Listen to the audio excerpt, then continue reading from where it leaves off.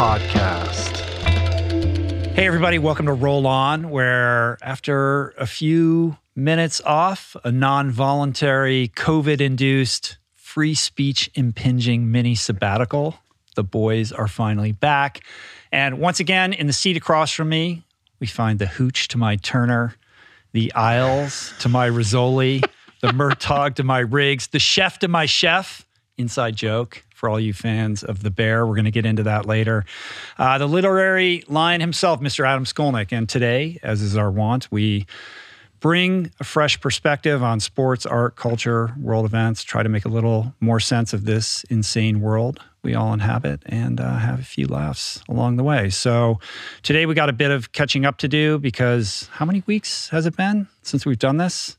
I feel rusty. Yeah? You feel rusty? I do. When's the last time you were in that captain's seat? You mean doing a podcast? Yeah. Oh, last week. Oh. Just not with you. I'm rusty with you. We have to. I feel like you're right. Our relationship has to get in sync. It's going to be like a couple that has we haven't talked in a bit. Yeah. Hasn't, right. And then the first time back, it's like, but I think we're doing okay. I think we'll hit our stride. Yeah. So today we got some interesting stories from the world of athletics and ultra running. As usual, we share a few things we've been enjoying respectively. Based on the outline in front of me, which I'm willing to toss out the window and just freewheel if you want. But I'd characterize what we've kind of thought about talking about today as a pretty classic version of Roll On, an old school Roll On, if it can be old school. Yeah, a retro Roll On. Have we been doing it long enough that we can do vintage? It's a vintage Roll On. Let's see what the listening public has to say. I don't know. Anyway, they were concerned. I was getting messages saying, "Where's Roll On? Did something happen? Are you guys in a fight?" Did you stoke that conspiracy theory? I sprinkled it. I have a Reddit thread that you're not aware of. I did tweet out that I had COVID and we were going to have to take a break. That's right. But, not everyone's on Twitter. So, well, I mean, I think one thing we should dispense with before we get into the Adam check-in. Mm-hmm. Tell us how you're feeling. COVID for the second time in 6 weeks? Why don't you check in first and we'll get into it? Okay. I'm happy to share about it. All right. Well, I'm excited to announce my new career. I've tendered my resignation at Ben & Jerry's. Is that shirt part of the uniform for whatever this new career is? No, it's just a shirt. But that might be the most Skolnickian shirt I've ever seen you wear. There you go. It's a Skolnickian by way of Patagonia. But I've been spending the last several weeks while when you haven't been returning my calls, just really connected to the LA Sheriff's Department where I've been training as a driver's license revocator. Uh-huh. And so what that means is I've been deputized with the power that if you flout the rules of the road in front of me, I can and will revoke your license on the spot. So that means if you cut me off by changing lanes or turning late onto the road right in front of me and then immediately hit your brakes, by the time you get home, you will no longer be a licensed driver. Are you feeling disempowered in your life? No, I'm just saying. Where is this impulse coming from? If you run a four-way stop while I'm running while pushing a stroller, no more license for you. That's where this comes from. Right. So I'm just trying to play this out, like the practicalities of it. So you're going to chase this guy down and potentially get into a physical altercation? No. I just get the license plate, and then we work all the little Ring cameras. There's an algorithm that I work. All the Ring cameras that I can find, all the public cameras. We get the driver's face recognition, and immediately I can do it virtually. That's how good I am. That's what this training's all about. How much time have you invested in this fantasy? Fantasy? This is a real thing. Okay. If I see you creeping along the road at rush hour traffic with a long line of cars behind you, and you're looking for a parking space for you, I will issue a warning. And if it doesn't happen again, that's fine. What are you supposed to do if you're looking for a parking spot? Listen, I'm tough but fair, is my point. You need to slow down to find that spot. I know, but there's ways of doing it, Rich. We're in this together. This is a team game. Well, I might need to deploy your services because my eldest daughter, Mathis, she just got her driver's license and she's been driving around for all of 10 days at this point as a newly minted licensed driver. Yeah. And she already got her first moving violation. Really? So in that case, assuming your, temperance for fairness, would you revoke your Absolutely license? not. I might First ask of all, you to revoke I'm your not license. I'm not against speeding. Speeding has its time and place. I'm not going to revoke a license over mere speeding. Okay. It's really more about the driver that is not aware of the rules, not the one that flouts the rules for a specific purpose. So I'm still trying to get at what's behind this. This Are you this saying irritation with people that don't follow the rules? It's not really that. What is the temperament? It's my irritation with people who can't drive. That's what my irritation you live is. in the wrong state. You should move to, See, move to Germany or something. You're at that zone 2 heartbeat. Like, if you see an idiot driver out there, that doesn't bother you? I get ruffled from time to time. That's all I'm saying. Yeah, I know what that's like. But I heard that when you were at the DMV getting Mathis her license, or she got it herself, she passed the test. Yeah, you ran into a friend of mine. I had a celebrity encounter at the DMV Who was in it? Thousand Oaks. Your buddy, the Malibu artist. Carlos. Yeah. Malibu artist. How was that? Was it a funny His name comes up with more regularity on this podcast than most people. I know. Well, he's doing great work. He was just in Florida, or maybe he's still there, but he was working in out of Jupiter, Florida. He was reporting on a shark fishing tournament where there's this sanctioned tournament. NOAA has given permits to these boats. There were 57 boats in the competition, apparently. Only 12 came to weigh in. 11 bull sharks were taken. And it's a tournament that claims to support conservation science, and they claim that hundreds of sharks were tagged on a catch and release basis. But undercover footage has since emerged with tournament organizers suggesting to the fishermen to kill as many sharks as possible and don't dispose the bodies, don't just take the jaws and toss them over, because divers will go looking for them and they're afraid of the environmentalists to, sensationalize things. But the fact of the matter is, no evidence of tag data registration has emerged from this competition. There's no videos of tag and release that have been put forward by the organizers. Fishermen often do participate in science, but there's no evidence that happened here. And so, personally, I have no vendetta against fishermen. I respect anybody who dedicates their life to being on the water. I don't respect the sport hunting of sharks at all. Just out of curiosity, how would you steelman the support conservation science argument behind this? Like, what is that argument? Their argument was that they were tagging sharks and then they were releasing them. So then the tags, shark scientists can then theoretically track migration patterns, and you can learn about shark behavior.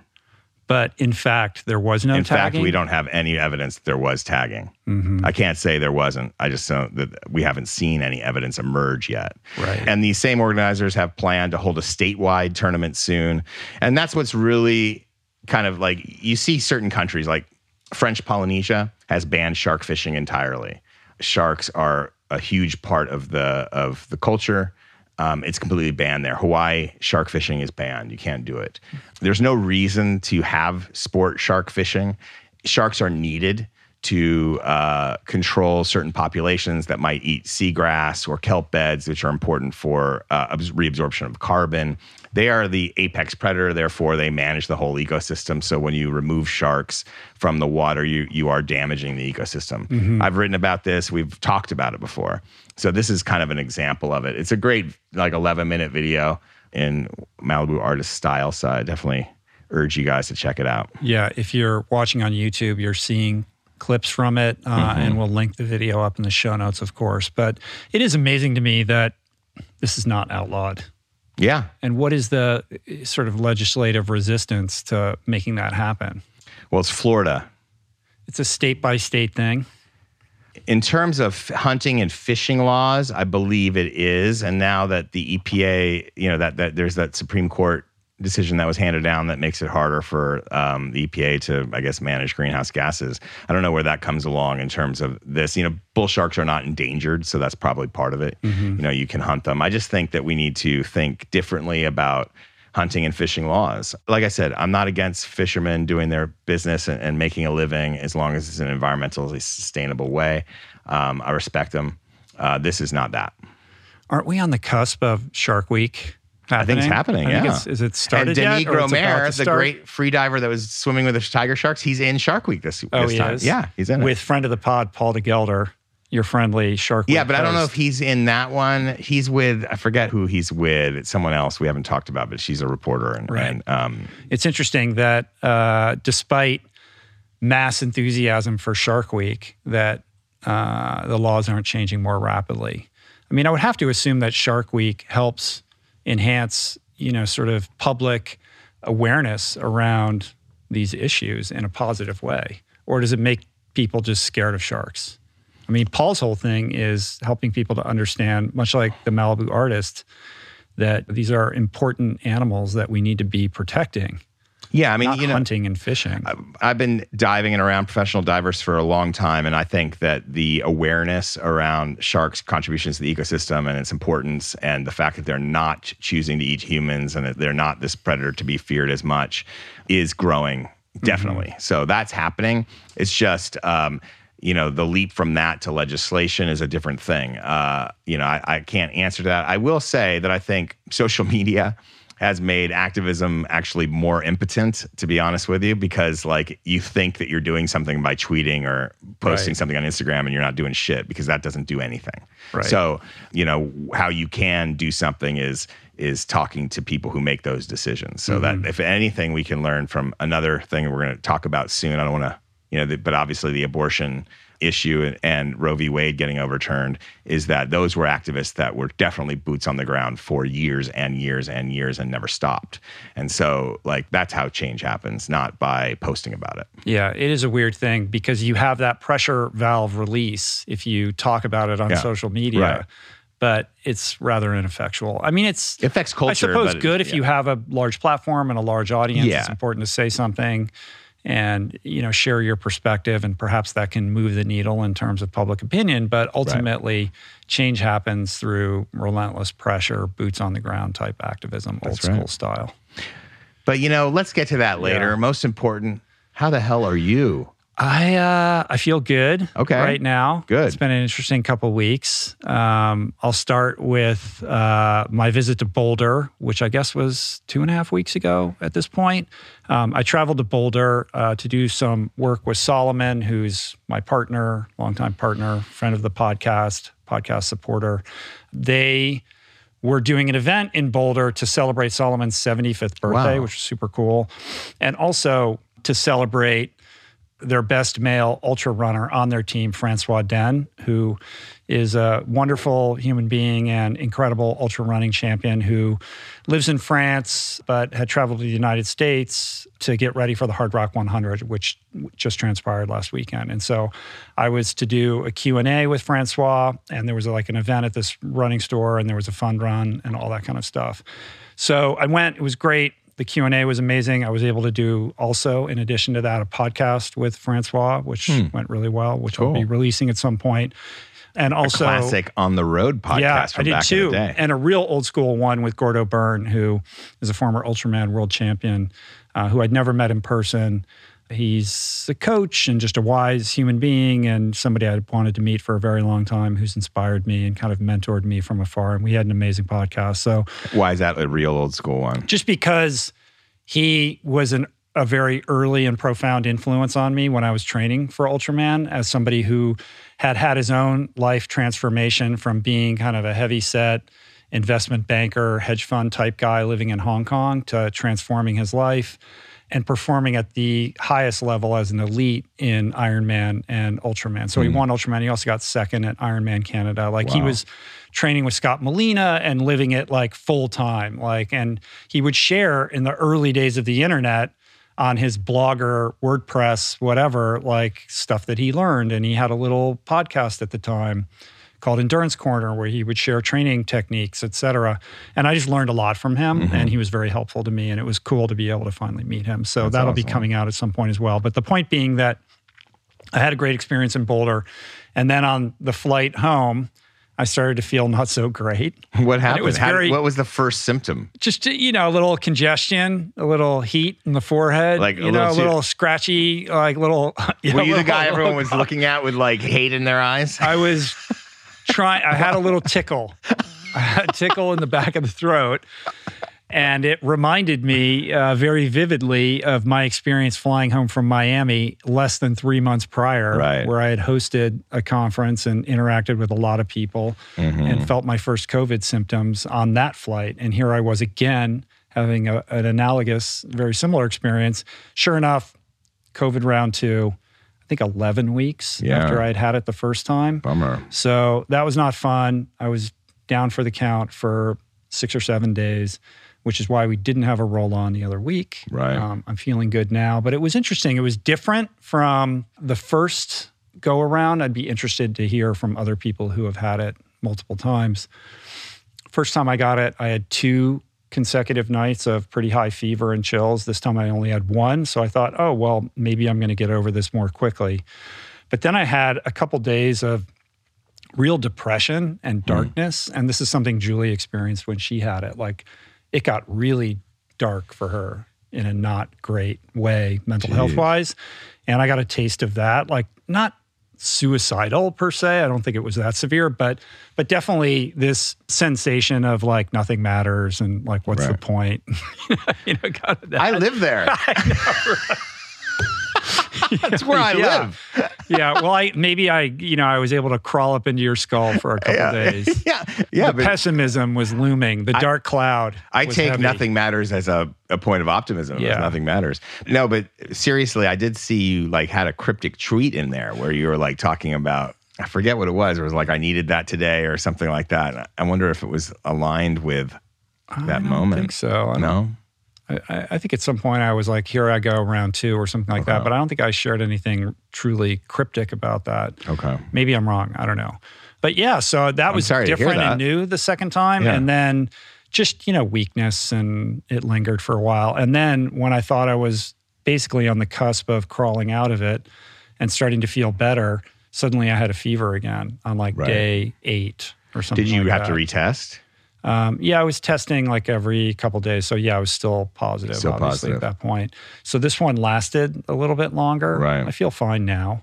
But yeah, not fun. Well, that's why I sent you that COVID twice. That story from the Tyee. I'm like reluctant to even share this story, but this post on this site called the Tyee, Tyee, Get Ready for the Forever Plague, is the most depressing COVID story I've ever read. I don't know what's depressing about that graphic. Fear-mongering, image to correspond to it. But essentially the thesis of this article, and I would basically tell people not to read this, but it's what it says is it's not going away. Right. These variants are going to continue.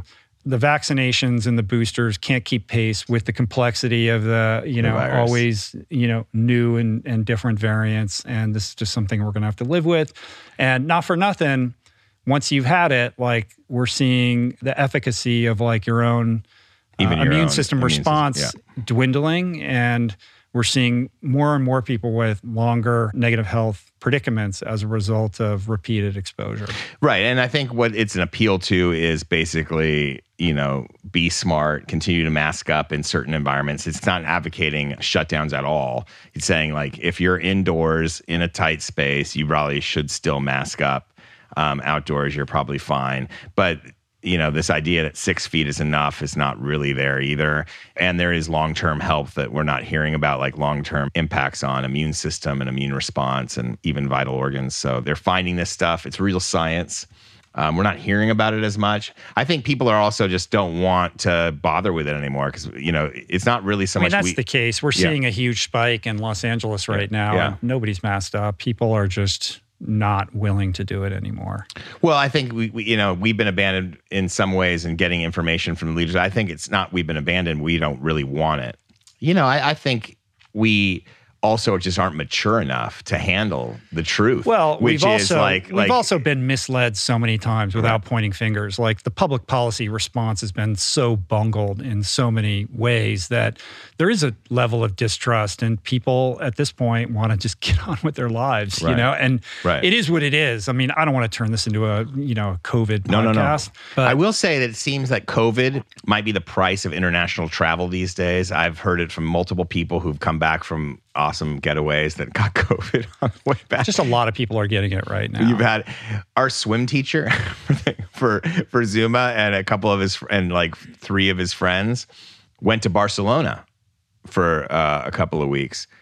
By the way, swim teachers, they get paid so well now. Are you aware of this? I taught swimming in college. Did you teach swimming growing up at all? I was a lifeguard and a coach, but I never taught swim lessons. Maybe I did briefly. I taught swim lessons. You can definitely charge a premium, especially in Los Angeles. I think I made $25 an hour at the most, on a private lesson. These swim teachers today, and I'm not going to pinpoint her because it's everyone. I got quotes from multiple. It's like $30 a head for like a 30-minute lesson with toddlers. So they'll get not for a private, for a group, for a semi-private. It's like 120. It's like lawyer money, like $120 for 30 minutes. It's amazing. And of course, she goes to Barcelona, but then she got COVID, and we didn't get her. We missed another week, but I hope she gets well. Yeah. Well, one final thing on this before we move off of it. The other weird thing that happened when I had COVID was, as I've shared many times, I've had this lower back pain, but during COVID, that seemed to exacerbate. And in addition to that, I had insane nerve pain down my right quadricep. That's crazy. So much so that I couldn't move my leg, let alone put any weight on it. So I was like hobbling around, like I needed like crutches. And I believe it was a pinched nerve at L2, L3, the pinched lateral femoral cutaneous nerve. But it was unbelievably painful.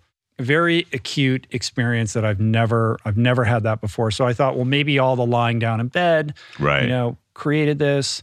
But I did come across some information because, of course, you Google it and then you go down these crazy rabbit holes. And I don't know if this is the case, but there does seem to be some evidence that as a complication of COVID-19, there's this thing called acute transverse myelitis, which is inflammation on both sides of one section of spinal cord that damages the insulating material covering nerve cell fibers. So essentially, that sounds good. So essentially, like inflammation of what covers the nerves, and that inflammation caused an impingement at L2 or L3. Does that regenerate? And so I don't know. I mean, there's here's a research study that people can read that I can link up. All I know is that I was praying that it would just go away, and it did eventually. Oh. And I don't know whether it went away. Prayer helps. I don't know if it went away naturally as a result of me getting over COVID, but I was also doing electric stimulation therapy, these little devices, and you attach these electrodes to kind of loosen up the muscles, and that seemed to help. But I'd be curious if anyone else out there has experienced anything similar to that. Interesting. Because I haven't heard of anybody, but it was very strange and extremely painful. But dude, like I said, I feel good. I'm back. How's the back generally? It's getting better. Good. Yeah. Slowly getting better. Building back a little bit, trying to get reconnected with fitness and doing all these little exercises to improve glute strength and pelvic mobility and all that kind of stuff. How are your glutes and your pelvic mobility? They are so awesome right now. No, good. I was doing good, and then COVID hit, and I wasn't doing anything during that. And I got to be really, one thing everybody has told me is just be really conservative and cautious about getting back into fitness too quickly so you don't have some kind of relapse. So that's it. Julie turned 60 this week. Happy birthday, Julie. Yes, on Thursday, as a matter of fact, the day this podcast comes out. So that's exciting.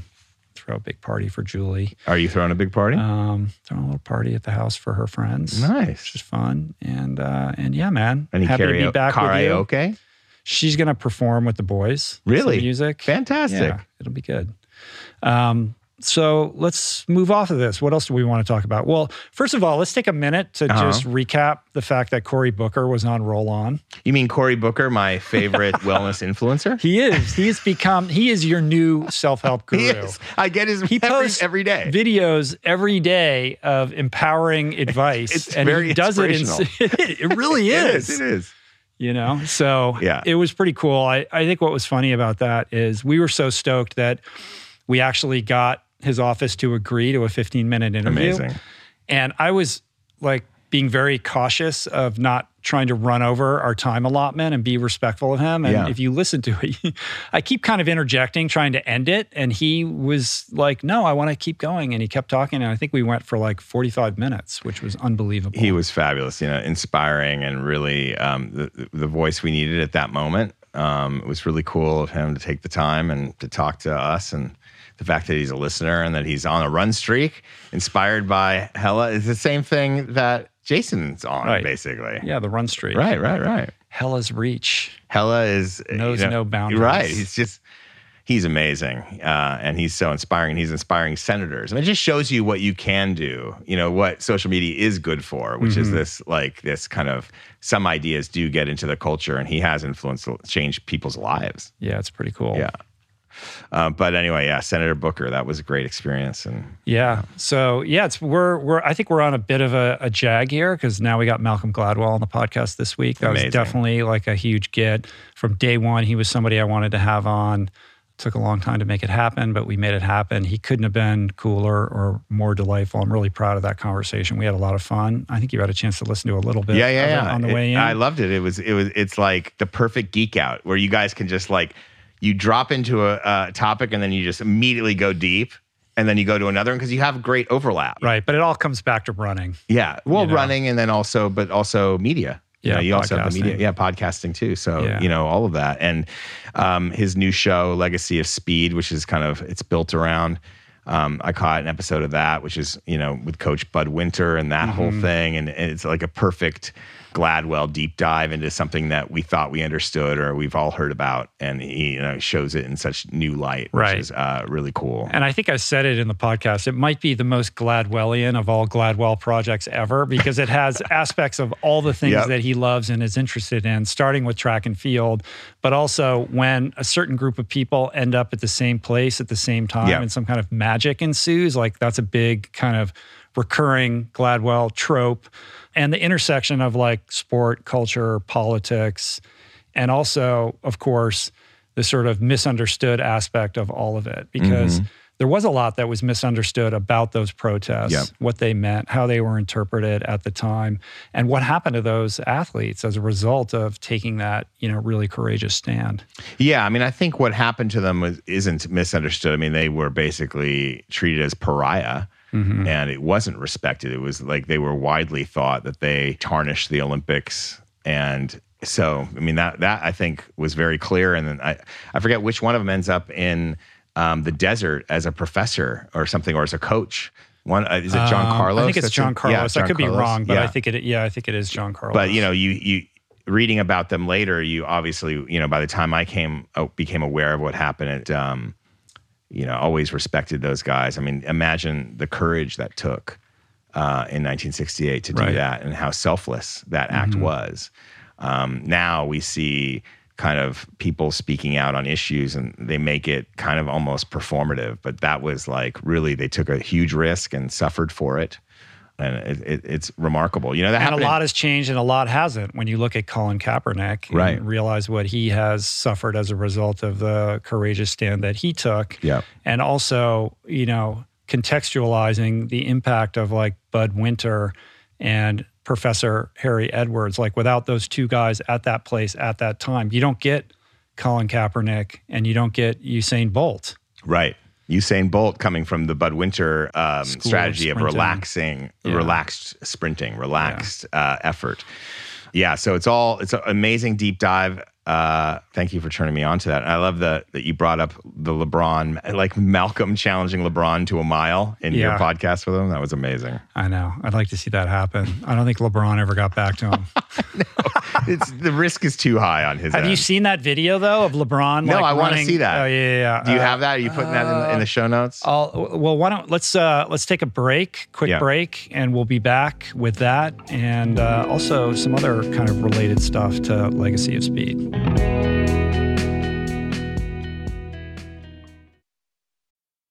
We're brought to you today by a very exciting brand new sponsor, Go Brewing. I am sober. I don't drink. And I devoted so many episodes of this podcast to the unreal benefits of an alcohol-free lifestyle. Why? Because even if you don't have issues with booze and suds, no amount of alcohol is good for you. At a minimum, it wreaks havoc on your sleep and produces a hangover that destroys your energy, your mood, and your focus. At worst, it turns your whole life upside down. But no longer does that mean you have to break up with your favorite brew, because my pals at Go Brewing are making all your favorite brews, minus the alcohol, fewer calories, and more productive tomorrows. It's not every day that I get the privilege to witness the inception of a company collaborating with our podcast, but that's exactly what happened with Go Brewing. I'm going to tell you this story. A few years back, I spoke at this event in Illinois, fittingly named Go, and it turns out that very day catalyzed Joe, the founder, to start his own NA beer company, Go Brewing. I had no idea about any of this until I bumped into Joe at Jesse Itzler's Running Man event the other month in Georgia, and he shared this story with me. I savored his fare in all its varieties and deeply moved by the mission and what he shared with me, and just impressed with the insane taste and quality of his alcohol-free concoctions, I wanted to help share the discovery. Made with natural ingredients faithful to traditional beer styles, Go Brewing has an impressive lineup of delicious, small batch, craft, alcohol-free brews, all without added sugar or artificial processing. My favorite is their double IPA, Not Just Another Story. But basically, you just really can't go wrong because everything they make is brewed to perfection, worthy of trying yourself, which you can now do at gobrewing.com. That's gobrewing.com and use the code RichRoll for 15% off your first purchase. All right, we're back. I did find the LeBron video. I'm going to show that to you guys for a second, those of you who are watching on YouTube, but I forgot to tell this really embarrassing Malcolm story. Hey, do I have your attention? Yeah, I'm just watching LeBron. I know. Come on. All eyes over here, buddy. I thought I was supposed to be watching this. No, we're getting to that in a minute. Oh, okay. So this is probably, can't believe I'm going to tell this story.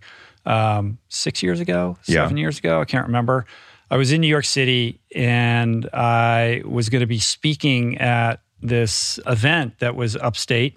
It was for Engine 2, Rip Esselstyn's company. They do this annual thing at the Esselstyn farm called Plant Stock, and all these plant-based people come and speak, and it's really fun, actually. I've been a couple times. So anyway, I was taking the train north out of Manhattan up into the Hudson Valley, and I got off at this small town, and somebody from the event met me at the train station, picked me up, and we're driving down like the main street of whatever this little town was on our way to travel out to this farm. Yep.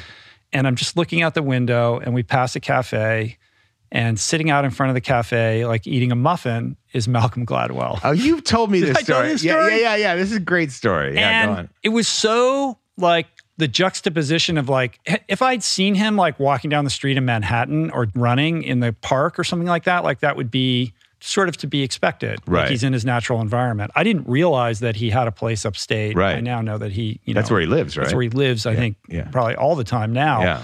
But 6 years ago, I just thought he was somebody who lived in Manhattan. And so when I'm in this small town in the middle of nowhere and I see Malcolm Gladwell sitting by himself, in his running gear, like eating his breakfast, something came over me. Like, and we live in LA. You see celebrities all the time, right? Like, I don't get off kilter. Verklempt. But I lost all motor function and I like rolled down the window and I just blurted out like, I love a revisionist history. Like really? I just completely lost control of myself. And he kind of like looked over, like side-eyed me and was kind of like, like that. Did you tell him this story? No, I was too embarrassed to. And then I like kind of rolled up the window and like, then I just slunk down into my seat. Like, oh my God, I can't believe I did that. Like I literally, it wasn't a conscious decision. It just like something came over me because like I have so much respect for that guy. And I'm such a fan of everything that he does. Truly, that I was like completely starstruck. See, this is 6 to 7 years ago, before being a podcast super fan was cool. Now, like everyone is listening to podcasts, and so it's like that was just starting. Like it was just starting. Like you guys were, and it dated before that too, through his books and. Well, of course, but you know what I mean. It's like podcast super fandom, which is now a normal thing. Yeah, it's weird. Listeners, that's what I want you to take from this story. Not only does he podcast, he is a huge podcast fan. Are you not? You're a huge fan of the forum. I am. Yeah. I love it. Yeah. So if you see me sitting outside eating a muffin somewhere, roll your window down and blurt something out, and I'll know that you listened to this episode of the podcast. And scream illegibly. Anyway, I did find the video of LeBron. Blake's going to pull it up right there. So basically, he's doing laps around the perimeter of a basketball court, and he's got a guy posting up around the free throw line on each side, feeding him Amazing. basketballs, and he's just doing layups and dunking and stuff like that. And he's running pretty fast. And I think this video, which has something like, this one has 4.6 million views, it looks like, is what led Malcolm to think this guy is an unbelievable endurance athlete. And if we were to do a mile challenge, I think he would beat me. He is such a beast, man. I mean, like his physical conditioning is second to none. Yeah, I mean, it's interesting to hear him talk about also the elite athletes and longevity versus peak performance. It's almost as if like, because LeBron is in his 20th year. I know. 20th year. And did you see him? He was at they have this kind of pickup type of game. I think it's called Drew. I forget what it's called, but they used to do it in New York in a park. And they did it in a gym. Oh, that park down by 4th Street? Yeah. Off 6th Avenue. Yeah, I know what you mean. And so now they're doing at Rucker Park or something. They'd have it there sometimes. This was at a gym. I don't know where it was. I saw him in New York City in a gym, like working out. Was that in New York City? People. Yeah. And but this is a basketball scenario. So he went with DeMar DeRozan, another NBA player, and they went and played against some of these guys that are really good, but not obviously at the NBA level. And it's famous for people coming in and trying and just putting on shows. And he hadn't been there since 2011, and he just took over the gym and owned it. It was Kevin Love part of that too? He wasn't on the floor this time. Yeah, he wasn't on the floor this time. It was him and DeMar DeRozan were the two NBA guys. Yeah. Well, on the subject of legacy of speed and all things Gladwellian, I think it dovetails pretty nicely into this next story that we want to talk about, which is super interesting. So set this up. And even the LeBron mention dovetails into it because we're talking about the greatest athlete in the first half of the 20th century. So if of his era, Jim Thorpe, who was the winner of the 1912 Olympic gold medal for the decathlon and the pentathlon, also a professional baseball player, renowned and like beloved college football player before the Olympics, pro football player after the Olympics. He was just restored as the sole winner of his 1912 Olympic medals. And when he won them, he destroyed the field. It wasn't even close. And he was the star of the ticker tape parade down Broadway after that. Jim Thorpe is of indigenous heritage. He's a Native American of the Sauk and Fox, I don't know how to pronounce it, Sauk and Fox Nation in Oklahoma. And he grew up in those tribal schools where the kids had to cut their hair and they couldn't speak their native tongue. And similar kind of order. I don't exactly know where, how his school compares to the ones in Canada, but, a lot of children were mistreated and even died under the care of these tribal schools. There was a big controversy of these mass graves that were found in Canada. Certainly some abuse happened in America too. So he's a product of those schools, but becomes this amazing athlete, takes over the Olympics along with Duke Kahanamoku, who was the other star, happened to be Native Hawaiian, and they became friends on the steamship over to the 1912 Olympics.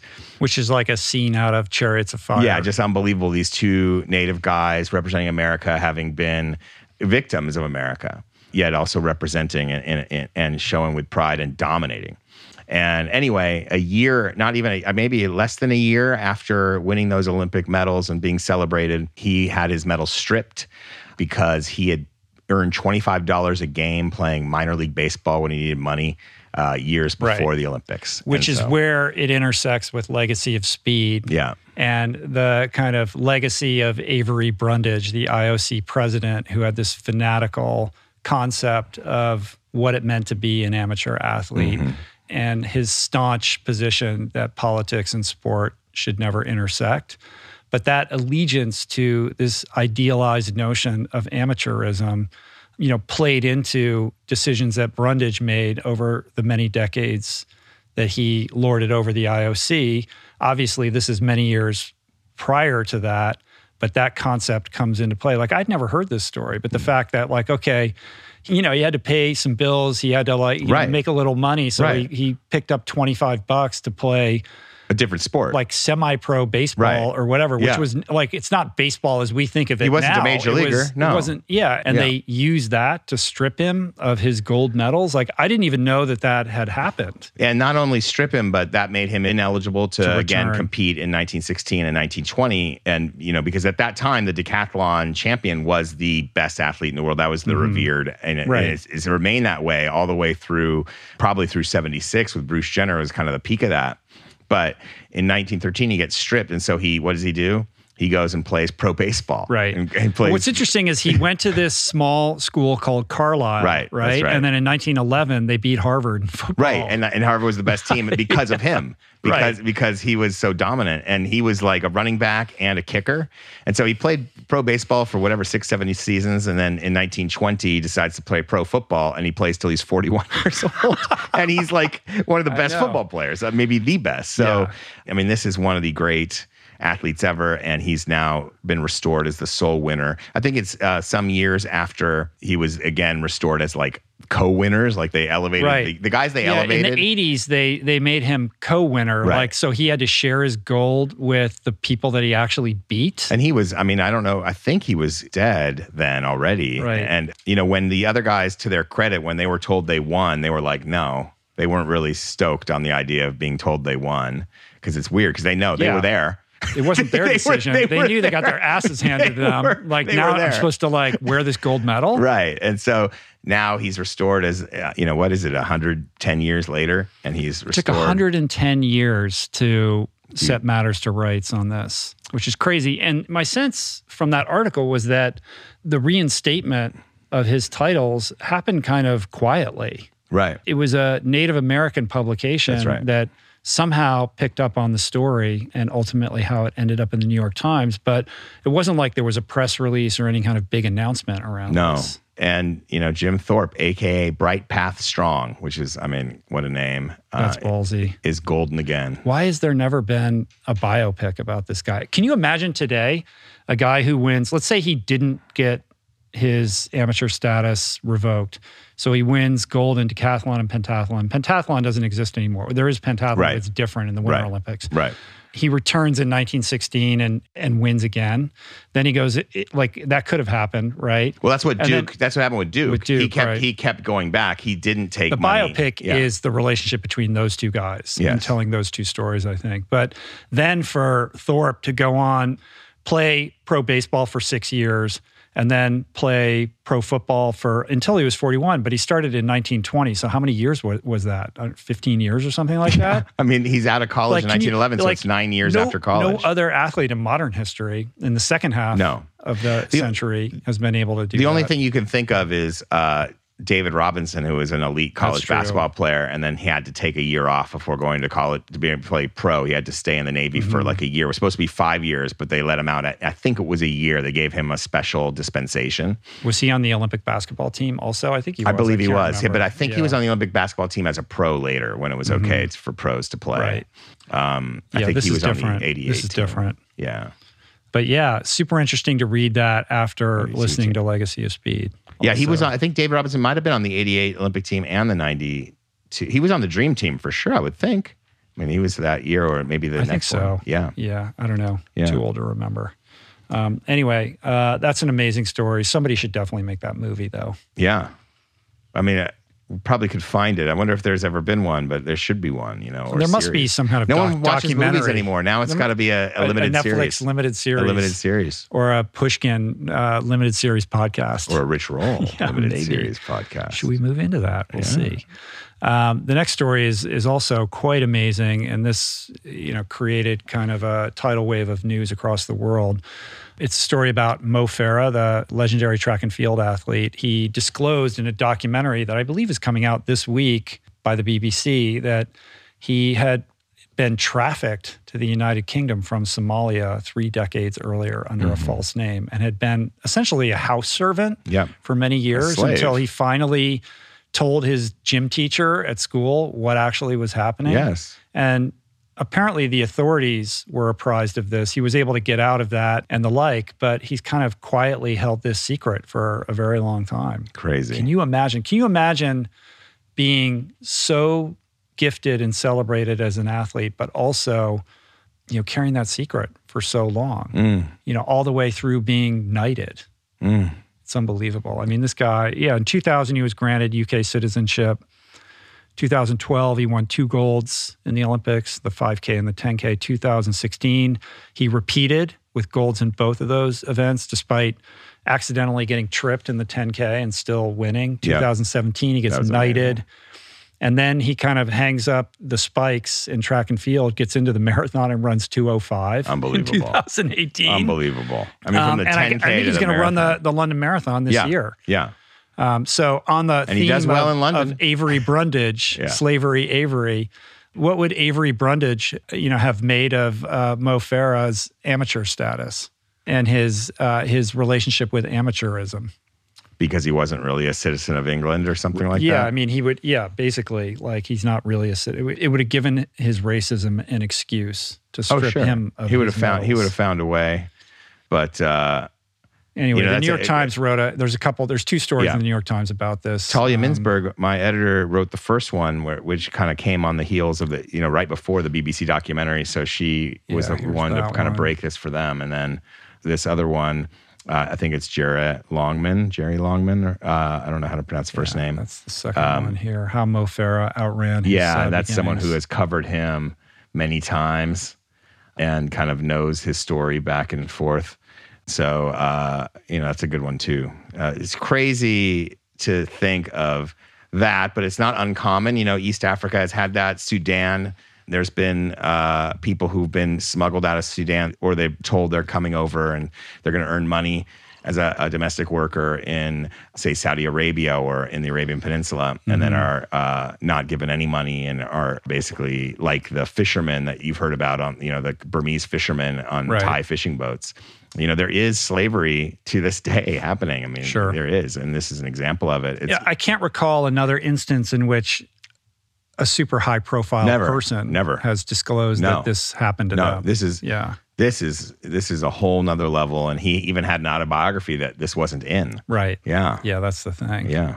So imagine the courage of coming out and disclosing this. I guess there was some rumblings about how that would affect his UK citizenship. And, downstream of that, like, would he be able to retain his Olympic titles, right? But they've kind of put that to rest. That's not going to happen. Right. He was a victim and he was underage. Sure, as it should be. Yeah. I love this quote in this article. Farah's racing style was not dissimilar to the way he faced the vicissitudes of his life, starting from behind, persevering lap after lap, patient and resilient, then finishing with an illuminating sprint to the tape. Amazing. Beautiful guy. I'm going to rewatch the 2012 10,000 meter. Is that stuff on YouTube? Oh, yeah. Yeah. Any race you want, any concert you want, it's all on YouTube. Right. Did you watch the old Bud Greenspan Olympic movies, like 16 Days to Glory? No. Like he would make, they're fantastic. Yeah. Really? He made one about the 1984 Olympics called 16 Days of Glory. I think you would like. But he was sort of the official documentarian of the Olympic movement in the modern era. And there's tons of his stuff on YouTube. See, but, we're talking about Jim Thorpe and, Mo Farah and Juan Carlos and Tommy Smith. It's like the idea of stripping people, banning people, boycotting. The more I think about it, the more ridiculous it is. And it's like Wimbledon just happened. The Russian athletes couldn't play there. I mean, these are not Russian athletes that are involved in any way in the Ukraine invasion. They just can't play because they're in Russia. Or 1984, I think it was a mistake. 1980, it was a mistake for us to boycott the Soviet. Yeah. And then 1984 was a mistake for them to boycott in response the United States, LA Olympics. So it's like all of that, I think it's very clear those are mistakes. And it's always better to get all the best athletes out there together. It's the only way to, if sports is going to help in any way deal with world issues, all the athletes have to be present. That's my opinion on it. Yeah, I mean, this came up in the conversation with Malcolm. He does a whole episode in Legacy of Speed on this subject of exit, voice, or loyalty, right? To boycott is to exit. You can use your voice, as these athlete activists did, or you can be loyal and fall into line with the Avery Brundages of the world. And I think if history tells us anything, it's that voice is the most powerful. And over time, history, always favors the bold when it comes to that. I mean, has anybody performed a high-level, high-visibility protest at something like the Olympics or the Olympics itself, that decades later you think, yeah, that was a misstep. Like usually it ends up being a really powerful symbol for some kind of necessary positive cultural shift or change. Yeah. I mean, in this case, obviously, they suffered in the immediate term, but now... Yeah, they pay the price short term. Yeah. But long term, it's a lever for progress, I think. I think Muhammad Ali is the best example of someone who refused to join the army, refused all the entreaties to, it'll be easy, you don't have to go to war, blah, blah, blah. And he just said, no, I'm not a part of your machine, and became even more of a hero. Yeah. Yeah. Shifting gears. Yep. We need to report on an update in the case that we discussed at length. Was it the last time we did Roll On? Dung. Yeah, I know. So true crime. If you listen to the last Roll On that we did, I think it was the last one. I think it was. We discussed the murder of this professional gravel cyclist, Mo Wilson. Yep. And the leading suspect in that case being Caitlin Armstrong, the girlfriend of another professional cyclist, Colin Strickland.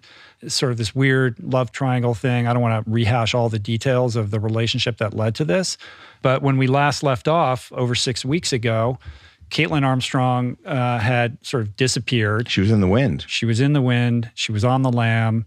A photograph of her at LaGuardia Airport in classic kind of security footage, blurry, take, was seen. And why is security footage always blurry? Well, that was the meme with the Webb telescope. Did you see this going around? Like, we're going to talk about the Webb, the images from Webb being like, yeah, it's like on the one hand, the Webb image of like, we can see billions of years into the past. Yeah. And then on the other hand, security footage from 10 feet away. And you can't make out the person's face. Yes. Yeah. In the era of like, incredible photography on cell phones, you'd think like we can upgrade our security cameras. I know. But anyway, you could see it in lots of the press. Like it's a very blurry image. It's surprising that you could even tell that it was her. Right. And Tommy Lee Jones knew it was her. Yeah, exactly. So fugitive on the lam, the U.S. Marshals are on the hunt. Yes. And it literally took 6 weeks to run her down, but she was captured in Costa Rica, in this town called Santa Teresa, which is kind of a surf spot in this place called Don John's Lodge, where she was using an alias, Ari Martin, and kind of teaching yoga and staying in hostels, but not necessarily hiding, kind of like living her life. And we're kind of joking around about it. I mean, it's quite tragic. Mo Wilson was beloved. She, by all accounts, I mean, I had never met her, but she was a wonderful human being. And she was literally slain in cold blood by this woman, Caitlin Armstrong, who split. I think the leading kind of idea is that she was I think she was seen at Newark Airport. Like she flew to LaGuardia, and then there were 4 days where she was unaccounted for, but apparently her sister lives in upstate New York. And then she shows up at Newark Airport, and that's where she catches the flight to Costa Rica. She had a valid passport, just not her own. And I think the idea is that she borrowed her or stole her sister's. I don't know if that's verified.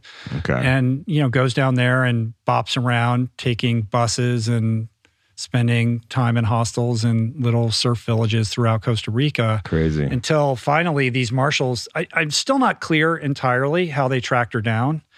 Maybe it was following this passport. I'm not sure.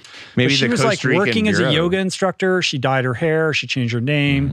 They did find a receipt for $6,300 for plastic surgery that had a different name on it. The implication being that she had undergone plastic surgery. I guess she was seen with a Band-Aid on her nose. Why would you keep that receipt? Like, can you return the plastic surgery? I don't know, for tax purposes. Why would you keep that receipt? Yeah. So, I mean, this story is bananas, is it not? And this, I just pulled up an article from the Boston Globe. I mean, there is 2 photos of her before and after, and she does look. She doesn't look any different. She's got different color hair. Maybe. Not it depends. Smiling. I mean, you would have to know her, I suppose. Yeah. But, that looks like 2 different people to me, doesn't it? Yes. I mean, the one thing I'll say, which I said at the time, which was right before the shooting in Uvalde, was that, like, if she didn't have access to a gun, her mental health breakdown would not have led to the shattering of 3+ lives. I think the gun, and the ending. I could be wrong about this, but I think the gun was owned by Colin Strickland. No, I think they bought them. They bought it together? They both had, I think they both had them, if I remember correctly, but it's been a while since I read it. But yeah, I mean, she shouldn't have been empowered to be able to take the life of Mo Wilson. The other interesting thing is that at the onset of the case, she was obviously a suspect, and they brought her in for questioning based on an outstanding warrant that was already out there because she had skipped out on paying for Botox, like $600 or something like that. Okay. And so they used that warrant to bring her in. But apparently there was an error on the warrant, like they had her date of birth wrong or something like that, so they had to release her. So that basically, she then knew, like, oh man, I need to get out of Dodge quickly here. And she immediately went and sold her Jeep for like $12,000, and that's when she split. But did she, like, what did she think? Like, did she delude herself into thinking she was just going to build this whole new life down in Costa Rica and no one would be the wiser? Anyway, my heart goes out to Mo Wilson's family and her friends. Sorry, I joked about it. I'm glad that this person is in custody now and she's being charged with first-degree murder as well as a battery of other charges. Switching gears. How's that for a segue? We need some sound effects. I know. Jason, can you work on that? Switching gears. How do you switch in news from the headlines of people running across the United States, another recurring old school theme of the Roll On podcast, right? Like, people tend to do this frequently, it appears. People tend to run across whole countries. I would say this person is an internet friend. We haven't met in person yet, but I'm going to get him on the podcast soon. We're trying to schedule it. His name is Mike Wardian, and he recently ran from San Francisco to Rehoboth Beach on the East Coast in Delaware. Michael is a very accomplished, elite ultra runner. He's 48 now, and he's got this, giant beard, and he does kind of evoke this Forrest Gump, he does kind look, of vibe. Yeah, he does look like a stunt double.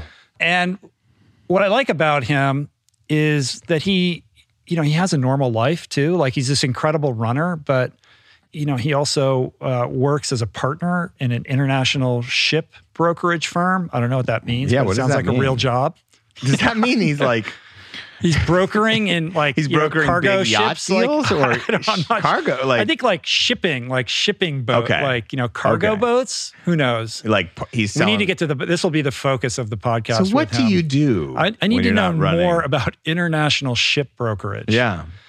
He's got 2 kids. Seems like he's got a wife, vibe. 2 dogs. Yeah. He seems like a super cool guy. Yeah. And here's the thing. He ran across the United States, and he did it in 61 days. Amazing. So just for context, Robbie Ballinger, who's an absolute beast, did it in 75 days. So this guy did it literally 2 weeks faster. 3,234 miles, 132,000 feet in elevation change, running more than 50 miles a day, basically along for the majority of this run along Route 50. Right.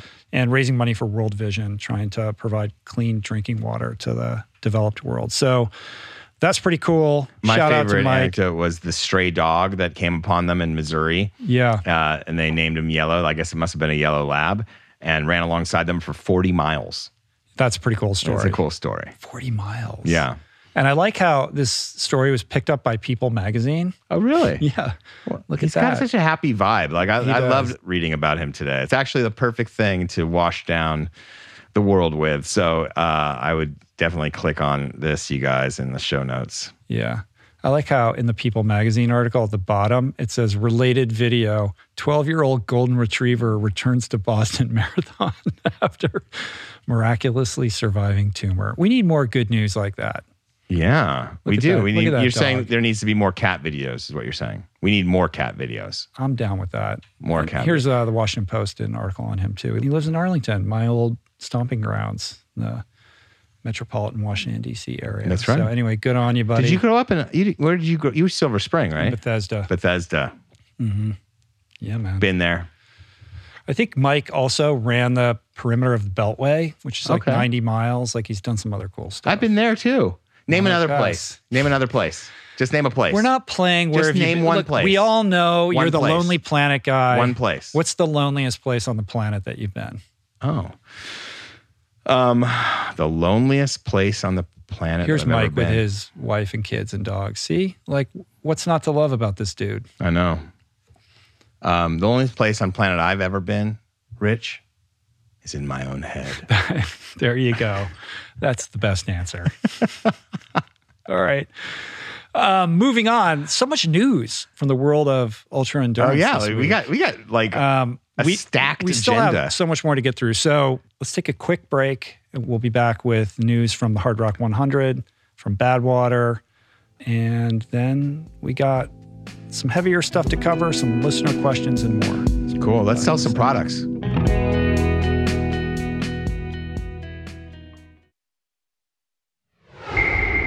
All right, and we're back. We got news from the Hard Rock 100. Lay it on me. So the Hard Rock 100 is one of the most prestigious and difficult ultra races in the world.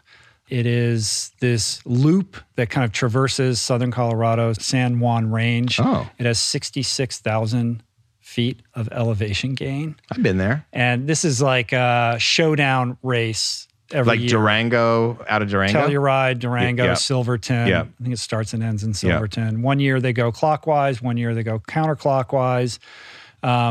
Francois Den, who I referenced earlier this year, he won it last year and broke Kilian Jornet's course record. And he was returning this year to defend his title. Super cool guy, originally hailing from the Beaujolais region of France. He was a vintner, like making his own wine. He gave me a bottle of his wine. I didn't have a heart to tell him that I don't drink. Right.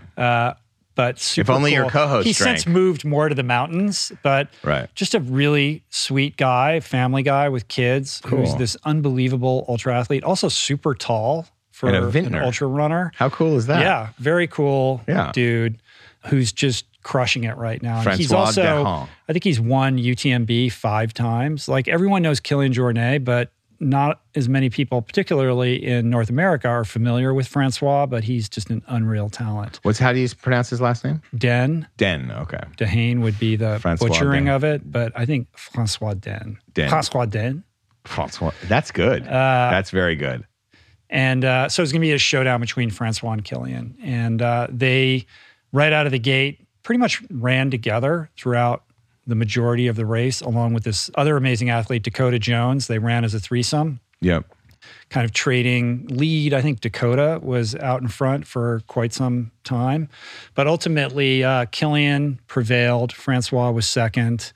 Kilian broke Francois' record and was crowned the victor for the 5th time at this race. He Unbelievable. ran 21 hours, 36 minutes. Francois' record was 21:45 set last year. And Francois ran 21:51. So it's crazy that in a race this long with this much elevation gain, that literally, only a couple minutes separated them. And Dakota ended up third in 23:06. In addition, Courtney Dauwalter finally conquered this race, was the first to cross the finish line in the women's category. And it's also the first time that she's actually finished the race. Last year, she ran into digestive problems that sidelined her. And of course, as is Courtney's wont, broke the women's course record running 26 hours, 44 minutes. I think she was 6th overall. I could be wrong about that. But just kind of unbelievable performances around, all the way across the board. In second place was Stephanie Case, who ran 33:52. So that gives you a sense of just how much faster Courtney is than everyone else, because whereas the men's race was fairly tight, Courtney won by a significant margin, and Hannah Green came in third at 34 hours, 26 minutes. But epic race and very cool to see that. I think ultra running needs like a rivalry like this. I think these guys are friends and they get along really well. But cool to see, 2 athletes really at the top of their game, like going tete-a-tete for, almost 21 hours. Unbelievable. Which is cool. Yes. And then this same weekend, the Badwater 135 went down. Is it always like that? Is Hard Rock and Badwater always on the same weekend? I don't know. That's a good question. Yeah. I should know the answer to that. I don't think they're generally. I was surprised to see them on the same weekend. So this is 135 miles through Death Valley and up the Mount Whitney portals. everyone knows about it being like, the race that's in the hottest place on earth. Temperatures can reach around 120 degrees. There's stories of shoe soles melting on the pavement, et cetera. But there's also an unbelievable amount of elevation gain. Yeah. And that last 13 miles, when you're going up the portals, you've probably been up there, right? I've been there. It's steep. Like you're literally going straight uphill. Yes. For the last half marathon. I can't imagine running of this insane race. Or even walking it. Harvey Lewis, friend of the pod, won it last year. He came in 4th this year, I think, right? I don't want to get that wrong. He finished his 11th Badwater in 4th place. He ran 27 hours, 16 minutes. Unbelievable. But really cool. His partner, Kelly O'Dell, completed her first Badwater in 46 hours and 57 minutes. There's a 48-hour cutoff. Yes. So she made it, within an hour of that 48-hour cutoff, which is really cool. But the winner was the course record holder, Yoshihiko Ishikawa, who won for the second time. He negative split the course, which is unbelievable, running 23 hours and 8 minutes. He set the course record in 2019 with 21 hours, 33 minutes. And the legend there is that when he crossed the finish line, he proposed to his girlfriend. So that's pretty cool. That's how you do it. Where it gets interesting here. Win Badwater and then say, and then marry propose. Marry me, my darling. You better hope she says yes. If you win Badwater. I guess. Yeah, they're going to say yes.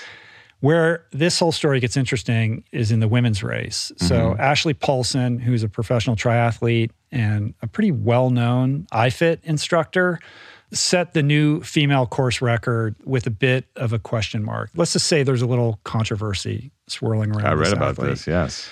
So she ran 24 hours and 9 minutes. She's coached by Ryan Hall. She got 3rd overall, so 1 place ahead of Harvey. And she beat the course record by a little bit under 4 minutes. But the controversy is sort of multifold. And it begins with a 6-month USADA ban that she received when she was a triathlete, testing positive for something called Ostarine, which is a selective androgen receptor modulator, an SARM. She's held firm on her innocence. So that was, that was 7 years ago, 6 years ago. But there's also been past allegations of course cutting. There was a half marathon where there's a lot of kind of controversy around her finishing time. In this particular Badwater, she had an unbelievable finishing split that sort of defies logic. Yeah, I think only one of the fastest in the last, several years, only one man. If you look at that, which is the hardest part, like we said, 13 miles up the portals. Like Ishikawa was slower than her, and Harvey Lewis is everyone except for one guy has beaten that time over the past, I think, the last 20 male fastest times or something like that. There's a graph on that. And apparently there were some observations on the course, and now there's an investigation underway. There's a website called Marathon Investigation where there's a post all about this, which I'll link up into the show notes. So this is, more will be revealed here. It's unclear exactly what transpired. All I'm saying is that there are some questions being asked about her performance, and there are people who are trying to get to the bottom of it. On her Instagram, she posted something about, like, I'm posting my Garmin data, like she's aware that there's controversy and obviously, and she's, defending herself. So, at this point, I don't know. I wasn't there. All I know is that here is this article, and take it for what you wish. If you're watching on YouTube, here's the list of splits for that last section of the race. Yeah, like faster than Scott Jurek. Exactly. Yeah. So it's just, it's reasonable to be asking questions right now. And, in the event that something untoward happened, it's just disappointing. Like, this is, one thing that's so beautiful about the ultra running world and community is there is a certain kind of, purity to it, and not to be sort of a Aubrey Brundage, purist on amateurism. Right. You're very Aubrey Brundage right now. It's, there is something kind of, it's not like prize money or anything like that. Like, people are doing this for the love. And so you're revoking her Badwater license. I'm doing nothing of the sort. Camille Herron, another friend of the pod, has weighed in on this as well. You can see her comments in this blog post on marathoninvestigation.com as well. So kind of, podcast roundup with Francois, Killian, Courtney, Harvey Lewis, Camille Herron, all of these names coming up, all past guests on the podcast, popular podcast guests in the past. Right. Which is cool, right? Yeah. I mean, this is the bread and butter, baby. Yeah. We were going to talk about the Tour de France, but I got to tell you, I'm not enough up to speed. Right. I'm not COVID. I'm not either. My attention was devoted elsewhere. So maybe next time we can chime in with some thoughts there. The only thing I'll say is that my new favorite rider is Magnus Cort, the Dane with the mustache, who's just crushing it early into the polka dot jersey and just continued to be in breakaways and winning stages with flair on the EF team. I love that guy. But just the other day, he got COVID, had to drop out of the Tour de France. Damn. And that's kind of the end of my Tour de France commentary for now. COVID on the tour. COVID's never, it just keeps going. I know. Should we weigh into the sticky waters of our main topic today, which we've promised not to spend more than 5 or 6 minutes on? 6 minutes, 3 minutes each. Actually, 4 minutes for you. You just randomly 2 decided minutes for 6 me. minutes was the limit for this? I randomly decided because when we were talking about it, you were like, it's been a while, but we should say something. We have discussed this in the past when the leak happened that this was going to go down. We had a longer discussion about it. And We're, of course, talking about the Dobbs case and the overturning of Roe versus Wade. Roe versus Wade. And the clock is ticking, so go, Adam. Okay. Clarence Thomas seems cool. Right? Am I right? My reaction. You think he's a good hang? He's a cool hang. So on the one hand, when I heard about this, all I want to do is listen to Lily Allen sing, "Fuck you." Your point of view is medieval. Fuck you very, very much. We hate you and we hate your whole crew. That kind of song. You know that song? It's a great song. But hate will not win this fight. And what we're dealing with are people, boots on the ground, people who really do think they are saving babies' lives. They do. Sure. I don't agree with that perspective. I think it's a skewed perspective. Everyone loves babies on both sides of this fight. There's something grotesque about trying to suggest that one group of people likes babies more. It's ridiculous. But that said, that is their point of view. So, we need to be able to meet that with love as well. And we have to understand that. So, they're unified in their purpose. They are outnumbered and yet still manage to get this through. And we can't even say out loud that this is a women's rights issue because there was someone who was testifying in front of Josh Hawley and made Josh Hawley seem reasonable, saying that it's not a woman's issue. Of course, it's a woman's issue because of certain words that are supposed to be said. We can't even say that. So that's why we're getting beat. And it's upsetting. I was listening to Diggable Planets lately, 1993 album. Throwback album. La Femme Fatale is a song on that record. And here's a lyric. If Roe v. Wade was overturned, would not the desire remain intact, leaving young girls to risk their healths, doctors to botch and watch as they kill themselves? That's what we're dealing with. That was a 1993 album. Clarence Thomas is name checked in that as an enemy of Roe. And it's come to fruition. That shows you how long people who've wanted to overturn Roe v. Wade have been working. And they've been working even longer than that. I think you're going to get into it. The one thing of the links that you shared with me is that I didn't realize kind of Clarence Thomas's motivation and going back. I think that's a really interesting story about how he was actually a black radical. Very influenced by Malcolm X, Yeah. which is, not what you would suspect. Yeah, and he ended up in the conservative wing of things because of his distaste for white liberals like ourselves, but mostly white liberals who weren't really out to change anything, but were more out to make it less bad. At least that's what this article kind of is written by, I think, Columbia law professors. It's a very interesting opinion piece. I highly recommend it. It was very eye-opening. It's important to know where people are coming from, but in the end, what this comes down to, the human rights issue, and on the one hand, you can't tell people not to carry a gun. You can't tell people to wear a mask, but you can tell women what to do if they get pregnant by rape. I mean, it's grotesque. Mm-hmm. Yeah, another interesting kind of nuance to this article is the extent to which the left has attacked Thomas in, a pretty bald-faced racist way, right? Yeah. The party who's meant to be for the expansion of human rights, sort of defaulting to some, not so great behaviors, phrasings. and tactics. Yes. Yeah. But yeah, listen, I'm pro-choice. I believe in a woman's right to choose. I think this decision is wrong-headed for a multitude of reasons.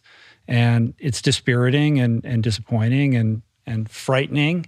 But I think it's important to understand the context in which this exists. It is, in many ways, the culmination of, a 50-year campaign to undo Roe versus Wade, and they have succeeded in that by having a very long-term strategy that dates all the way back to the 1970s. And I think what is truly fascinating about all of this is the history behind the anti-abortion movement.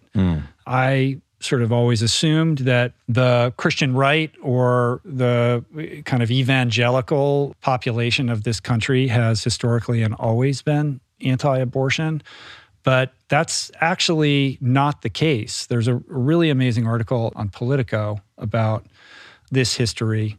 It's called The Religious Right and the Abortion Myth, and it really unearths the beginning of conservative activism in this terrain. And basically what happened was that in the 1970s, these evangelical churches were attempting to double down on segregation. And in response, the IRS was going after them with the one tool that they have, which is to revoke their tax-exempt status, to sort of strong-arm churches to abandon their segregationist policies. And in response, evangelicals realized that doubling down on segregation probably wasn't going to win hearts and minds and allow them to avoid the IRS's strategy of revoking their tax-exempt status. So what did they do? They end up changing the narrative. They flip the script and they make it all about government intrusion.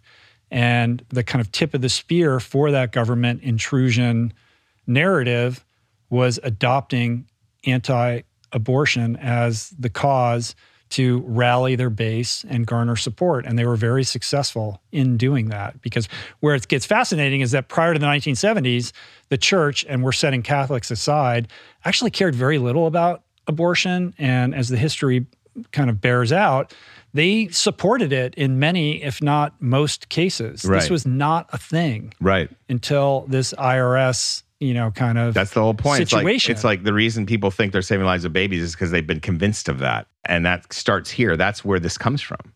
Mm-hmm. This idea that that's how they whipped people up into a frenzy. And it's funny that they did this to avoid government intrusion into their affairs. That's nice. Yeah, it's super interesting, yeah, right? Yeah. Yeah, the irony there is pretty palpable. So here we are. It's retrograde in so many ways. Oh, yeah. And, I don't even know where to begin. We've already, sort of eclipsed our 6 minutes, but there's plenty more to say about this before we move on.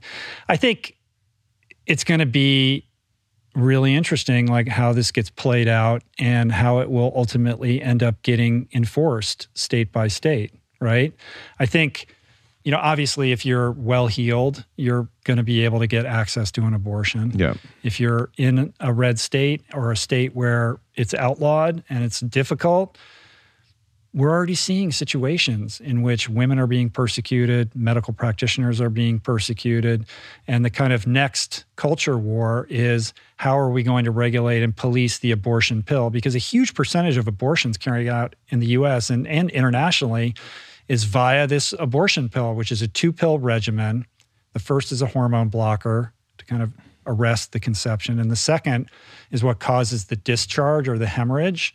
And that pill is by prescription. And right now, there are kind of online telehealth sources for that are overseas, that are in states where it's legal.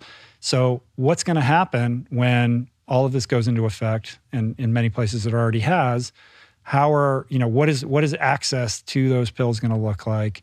And how are states going to enforce or regulate that access? Are they going to go after the women? It's not possible, right? So we're going to enter this weird prohibition era type situation where either people are going to be, kind of under the table trafficking in this stuff, or there really will be a true black market. But networks are going to get set up to provide people with access to this. And I think a very likely scenario is that a lot of women will end up, and I'm not recommending this, but they'll be able to get access to that second pill because it's prescribed for ulcers. And if you go to your doctor and say you have an ulcer, you can get the second one.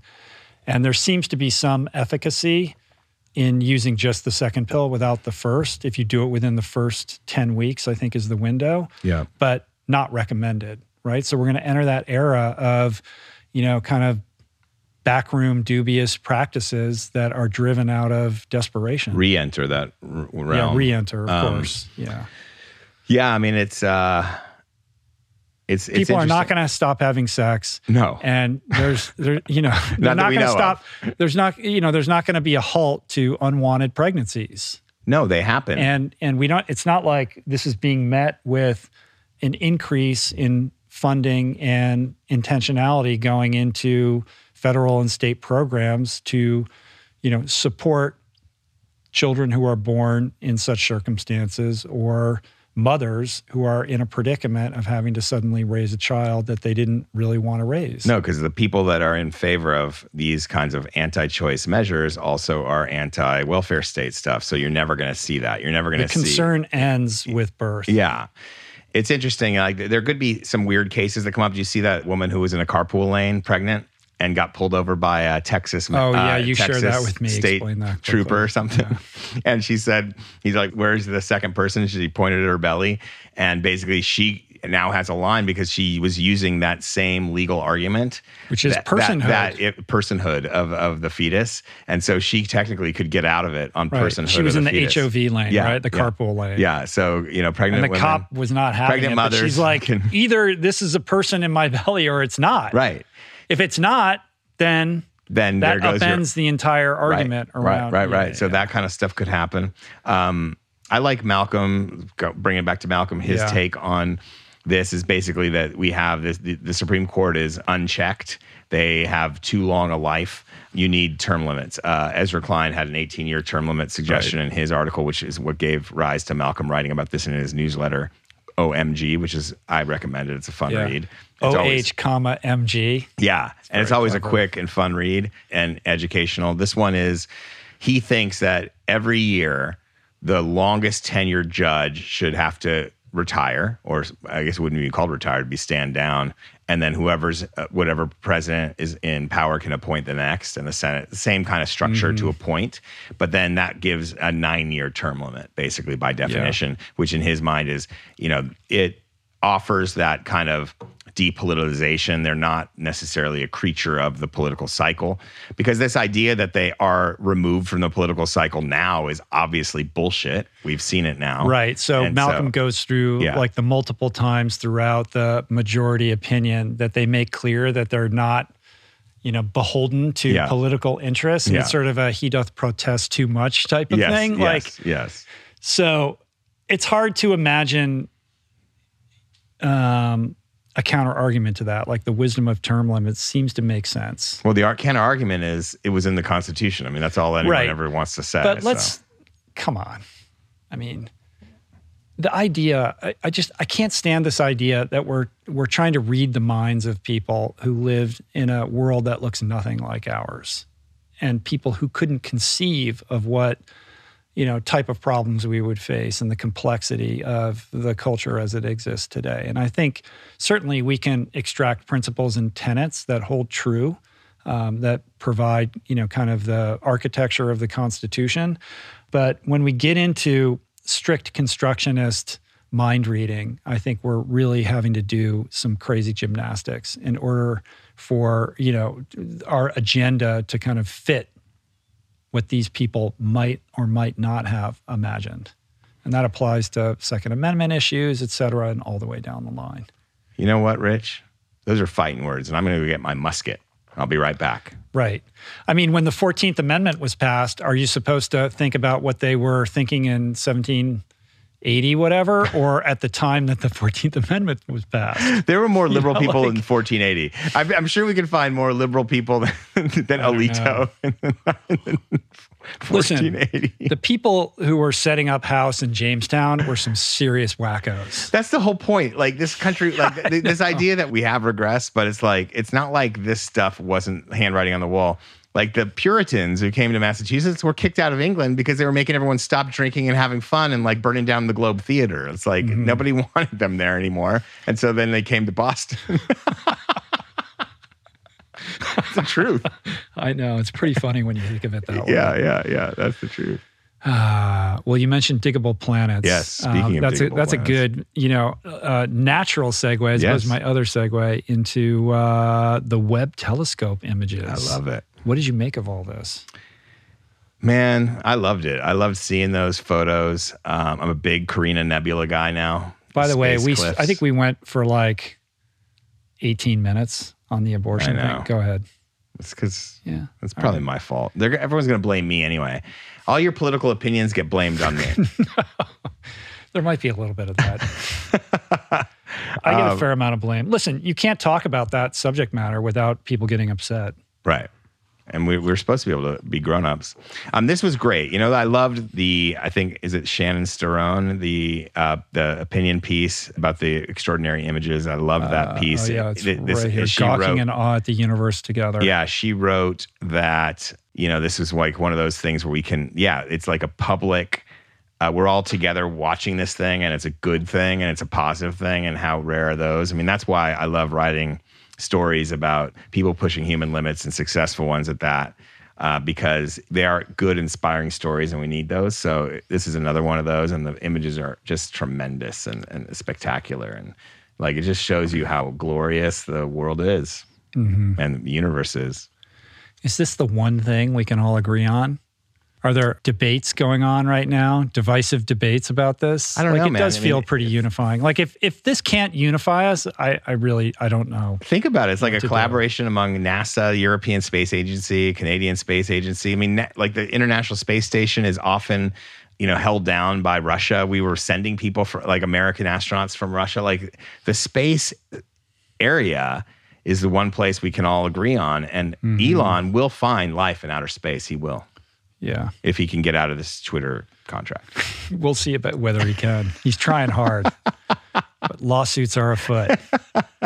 They might hold his hand to the flame this time. I think that'll end up settling. How did this land for you? You were deep in second COVID when this was going on. I right? was. Yeah. I mean, listen, it's hard to, you know, look at those images and not just be inspired with awe and wonder and humility. The thing that really got me was the paragraph, I think it's on the NASA site, where they say, for a sense of scale, like if you take that main image, like you can see it on the screen right there, the one that got shared first. No, Shannon wrote this one that you're talking about, yeah. Oh, yeah. For a sense of, if you could hold a grain of sand at arm's length up to the sky, that speck is the size of the view. In other words, everything that you see in that image, which is so much, can be held in that grain of sand. And then there's everything else. So it is one minuscule sliver of our universe filled with thousands of galaxies, each with billions or trillions of star systems, and each of those with its own planets. I mean, it's so hard to, you can read that and you can try to intellectualize it, but the numbers are so big that you can't grasp it. And it's only in seeing an image like that that's so crisp and detailed that you can begin to kind of grapple with the vastness of scale. And I don't know, you know, I look at that and I just think there's no way we're alone. Like, how could it be possible that we're alone? Where's Dune? Which one's Dune? Which one's Dune? You mean the sand dune in Malibu? Which one's Dune? Where's the spice? And the worms? Where's the worm planet? And then that's not even getting into the fact that like you're looking back in time. Right. Yeah. Like, so our brains we can't understand that, what that means. We like, can't. What you're seeing is that's billions of years ago. Yeah. And it's far away. That's why you said that when you were feeling depressed, like feeling insignificant or whatever, that's where feeling insignificant is a positive thing, right? Like the humility aspect of it, but also just the fact that you are just this one note in a concerto. And it's like, it's a beautiful thing to think of yourself that way. It's freeing. It's liberating. I don't find that depressing at all. No. I find that to be, you know, calming. Yeah. And like your problems are smaller than that grain of sand because you're a grain of sand. So nobody really cares. So why are you caring so much? You know, like, and that's not to say to not take your life seriously or not take yourself seriously or contend with your own issues. I think you should, but the stakes we often put upon ourselves and the pressure is so high. and it doesn't have to always be that way. You know what I say, Adam? What? I say, Cory Booker, look out, because Adam Skolnick is coming for your crown. Your inspirational self-help guru crown. What? No. Yeah. No. You just delivered an awesome monologue. I delivered a on how Rich to Roll. think about it. Yeah. I opened a can of Rich Roll. Clip that. I opened a can of Rich Roll on There's you. your reel for Instagram. See if I can get Camiolo I to know. cut it. I love these web images. I mean, it's really just absolutely stunning. Cool. And yeah, man, it's cool. It's cool that we live in a time where stuff like this is coming out. You know what I stumbled upon? I was at the what's the museum down in Westwood? You know what I mean? The art museum in Westwood. Mathis Hammer, was just the hammer, there. The hammer, yeah. Isn't there a Barbara Kruger exhibit there right now? Yeah, there's something going on, and there's like a moon that's thing. downtown, We were at this. I just stopped into the gift shop. I love a museum gift shop. Who doesn't love a museum gift shop? The best gift shops. The best gift shops are. There's museums. always some kind of weird clock. You know, they're Yeah. always trying to reinvent the clock. The clocks are completely useless now. But I picked up this cool book. I'll show it to you, but it's basically from all the Apollo expeditions, all the Apollo missions, the photographs taken by the astronauts themselves, and then edited in a certain way, and with like kind of excerpts and writings from E.B. White, who was covering the Apollo missions for the New Yorker at the time. He's got one essay in there, and then there's other writings. But it's just so cool to see these images of the moon, like a moon rock in the moon desert, you know, the Earth rising above the moon. And it just makes me feel so good. And watching when Zuma looks up at the moon, it's like the greatest thing in the world, right? You know, it's like that simple stuff. So like something about space just still hits us. I love it. Hard. Yeah. I mean, you know, as we talked about earlier, I grew up in the Washington, D.C. area in Bethesda, which is a suburb of Washington. And I still remember when the Air and Space Museum opened and what a big deal that was and how cool it was to go there. And at that time, the subway didn't reach all the way out to Bethesda. But when it finally did, then I could take the subway as like a young person and go to the Air and Space Museum with my friend, like as young people, like without parents. And I used to go there like all the time. Like I have that museum like imprinted in my long-term memory. I just loved it so much. Yeah. Oh, a little Rich Roll rocking around the museum. They had a Star Trek exhibit, and then like, you know, the lunar lander and the Spirit of St. Louis, the original Eames film, Powers of 10. Yeah. You know that movie where Yeah. like I just, oh man, it was very influential on me as a young person. Still my favorite museum. Let's just go be astronauts, huh? Let's just leave this behind. Are you into For All Mankind on Apple Plus TV? Which one is that? Is that the one with That's the one where they go, Jared Harris? It's the alternate universe where the Russians win the space race and then kind of what happens as a result of that. So it's by Ronald Moore, the guy who created Battlestar Galactica. No. And I think they're on season 3 now. It's a pretty cool show. If you're into space. I've not seen that. I did just rewatch Point Break. Have you heard of that film? I have. It's a great film. Bodhi, short for Bodhisattva. And I watched that. Does it hold up? It's so good, dude. It's so good, yet not good. But that's what makes it good. Yeah.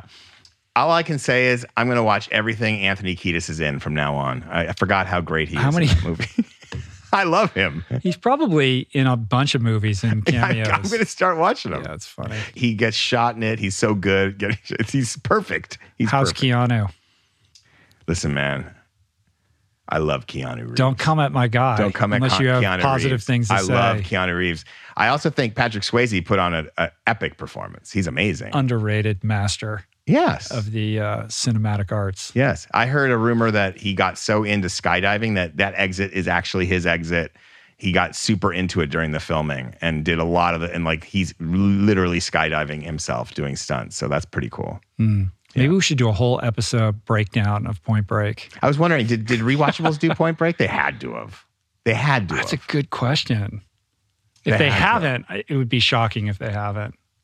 Not recently, maybe way back in the archive. I can't imagine they haven't. I mean, that's right up Bill Simmons' alley. But that end when Keanu is satisfied that he's going to get Bodhi or Bodhi will get got by the huge swell at Bell's Beach, and he just tosses his FBI badge aside into the shallows, and he's like, I'm done with this bullshit. I was thinking, in real life, you keep that badge until you get to U.S. Customs. You get through Customs. Only then do you toss. Because there's no, remember, keep in mind, this is a long time ago. There's no Pre 9/11. Yeah, it's pre 9/11. So there and there's no global entry. So you have to wait in that line. Trust me, you hold on to that badge until you get Keanu, stateside. one phone call. Don't overthink it. It's not Keanu. It's an FBI agent. Right. It's, what's his name? All right, we're done talking about that. Okay, sorry. But I do want to share one thing that I really enjoyed. I binged this entire series while I was laying in bed with COVID, which is The Bear on FX. Yes. Have you watched all of it? I'm 7 out of 8. Done 7 out of 8. We're This saving show finales tonight. Is so fucking good. It's my favorite new thing. It's good. And each episode is under 30 minutes. Like Right. you can, I think there's 8 episodes. I don't get commercials anymore. Yeah, we were talking about this the other night. You're like, I hate the commercials on Hulu. I'm like, what are you doing, dude? I thought everyone got commercials. No. You got that Goggins cash. You can pay $6 a month or whatever it is, $10 a month. At least for a limited time, you can cancel it later. Yes. I won't cancel it. I love The Bear. Bear is a story of this young chef who goes to New York, chefs at, under the greatest chef at the best restaurant in the world. Yeah. It would appear that he was a sous chef at Noma. They talk about Noma Chef a de bunch of cuisine, times. I think. Chef de cuisine, just below executive chef. Right. Yeah. There's cameos by the Noma cookbook and the Noma fermentation book, which was written by David Zilber, who's somebody that I've had the opportunity to meet, and I've been to Noma. I love how they kind of make fun of 11 Madison Park, too. Yes. But basically, it's the story of this guy who was really on this trajectory towards chef superstardom. He was best young new. He won a James Beard Award, and right? Food and Wine's best young new chef or something. And his older brother dies. His brother had a history with addiction, and he moves home to Chicago and takes over the family-owned sandwich shop. Kills himself, the older brother, I think. Right, yeah. Commits suicide. Yeah. And he takes it upon himself to try to get this capsized enterprise back on its feet and perhaps even do something interesting there. And it's sort of a comedy. It's sort of a drama. The performances are just off the charts. Jeremy Allen White as the chef. Eben Moss-Bacharach as, they call him the cousin. I think he's just like a friend who works there. He's kind of a hothead. He was like the best friend. Yeah. Of the older brother. Yeah. And then he had been running things in the absence after it happened. So he stayed in charge of basically the chef came in and started ruffling his feathers, basically. Right, and just crushes the Chicago accent. And you had said he's like shades of a young Gary Oldman from State of Grace. I think so. That's accurate. Yeah, not as maniacal as that because he's not a killer, but certainly flying off the operatic. He has acting. the juicy part. Oh yeah, and he's amazing. He just absolutely crushes it. Amazing. People would know him from Girls if you watch that show. He had a part in Girls. He's a phenomenal actor. Oliver Platt has a great part in this as well. What's interesting is that Oliver Platt's brother, Adam Platt, he just retired, but he was a food critic for many, many years. He was the chief food critic for New York Magazine. And when I went to Noma with Jeff Gordonier, I was also with Adam Platt. Oh, okay. It's cool that Adam's brother Oliver is in the show, which is about food. Oliver Platt's never been better, in my opinion. He's fantastic in this. Yeah. So I love everything about this show, particularly episode 7. We don't need to get it. I want people to experience this show without us spoiling anything. But episode 7, just bear in mind, the entire episode is one shot. It's a tracking shot for all of 28 minutes or something like that. Yeah, something like that. Unbelievable cinematic achievement. And the tension, the humor, the pathos, everything about this is just wonderful and exactly what you would want from the best of what television has to offer. What about the fact that it's not for your listeners or whatever, but it's basically a French dip restaurant, right? It's like a roast beef sandwich and hot dog joint. Yeah. It's a classic hole in the wall, family owned, sandwich shop, neighborhood sandwich shop in Chicago. Right. Do those seared beef images actually make you kind of how they're shot in a way to make you past it? I'm over it. You're past that? Yeah. Not even a little bit. Listen, I've spent my fair share of time in spots like that, particularly feel like you go out drinking, you're in Buffalo or you're in Philly and you want that cheesesteak late night. Yes. This is where you go. So here's my one critique of the show. Uh-oh. Why is it only open from 3 to 10? There is a weird thing about that. Yeah, like isn't there? it's a sandwich shop. Like Philippe's downtown is open at like 9 a.m. or 7 a.m. or something like that. It does seem that they don't open until like 3 o'clock or something. They open at 3. They go 3 to 10. But is it possible that they have an earlier shift and then they close and then they reopen? In episode 7, there's a shot weird of about the hours, and it says 3 to 10. This whole time, for the first several episodes. I understand the late night, but they're not open till like 2 in the morning either. So that's my whole thing. They miss lunch, and who wants a sandwich for dinner? That's my point. And then they're not open when the bar's closed. No wonder they're struggling. That's what I was saying. This whole time I was saying to April, I'm like, but when do they open? I couldn't figure it out. And she was like, and she couldn't figure it out. We couldn't. And now they're open 3 to 10. Sorry, spoiler alert. They're open 3 to 10. There it is. It's been a good time for me to watch it. Pull up that page I just put up so people can see who have not heard of this show. Yes. Anyway, I love it. We can overlook that. I do overlook it. I'm just joking, but I love the fact that I've also been on a Anthony Bourdain deep dive, and so I just read Kitchen Confidential, which so interesting because there's the parallels with the chef and the whole with the chefing and even the suicide angle and all that and the misanthropic kind of undertones of it.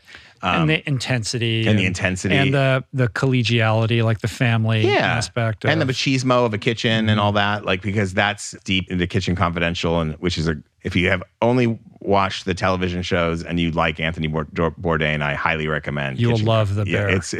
And you'll love The Bear. Yeah. And anyway, so just having watched that at the time that I'm reading that book has been kind of fun. Feedback. And they just got renewed for a second season. Of course. I mean, come on. Yeah.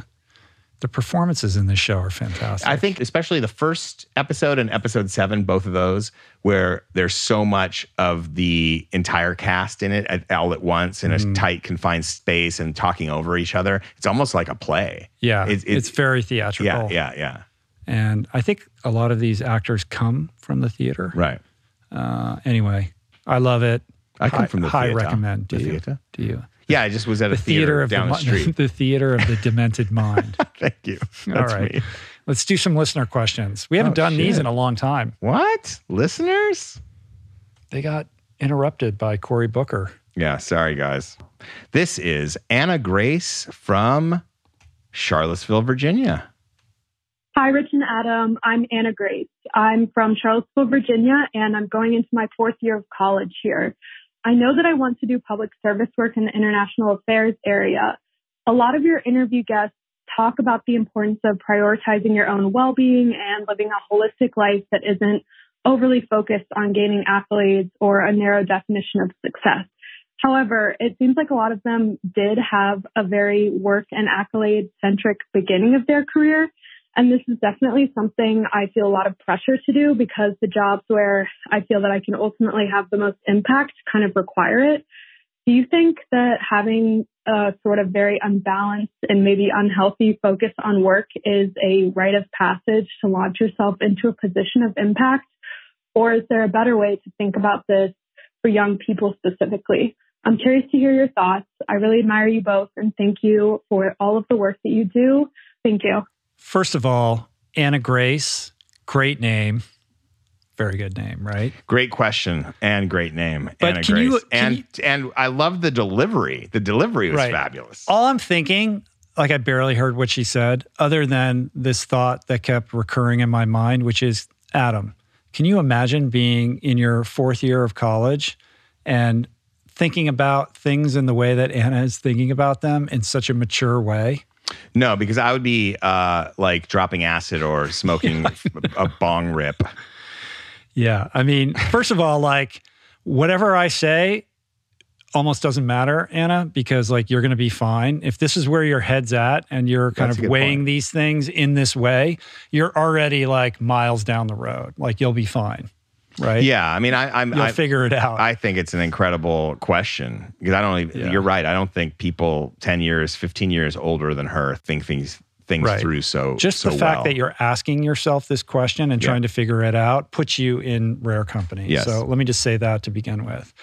And then second to that, I think it's worth noting that you should be congratulated on having some conviction about what you want to do and how you want to do it, and a sense of how to go about it in a healthy way. Like, again, speaks to your maturity and intelligence. And, I think the way that I would launch into answering this is to first sort of acknowledge your youth. I assume as somebody who's in their fourth year of college, you're in your early 20s. And I think of that time as a time for exploration, for gathering experiences, all kinds of different experiences, and a time where it makes sense to incur some risk, right? Mm-hmm. Like you don't have a mortgage, you don't have a family, you don't have dependents.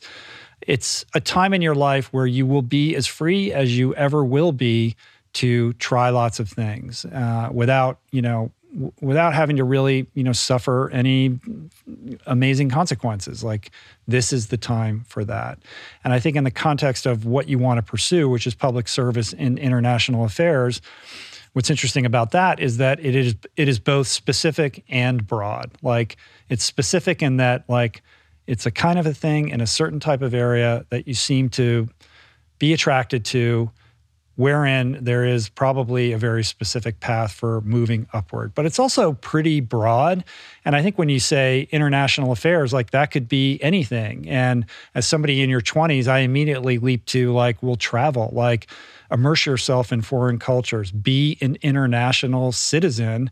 And I think long-term, even though that doesn't seem specifically wed to a particular career track, it will be extremely valuable as you progress in that world in terms of what you have to offer. So again, think about how you can accumulate experience in that field from that broad perspective, because within it, I suspect that there are many jobs and paths, probably most of which you may not even be aware of at this juncture. Mm-hmm. On the work hard thing, that's a really interesting wrinkle to all of this, because it is important to work hard, right? Like you cannot excel or, kind of accelerate yourself into a lofty position without working hard. I think the key is being aware of your attachment to specific jobs and to specific outcomes, and to learn how to hold those loosely, to work hard and focus on the things that you can control,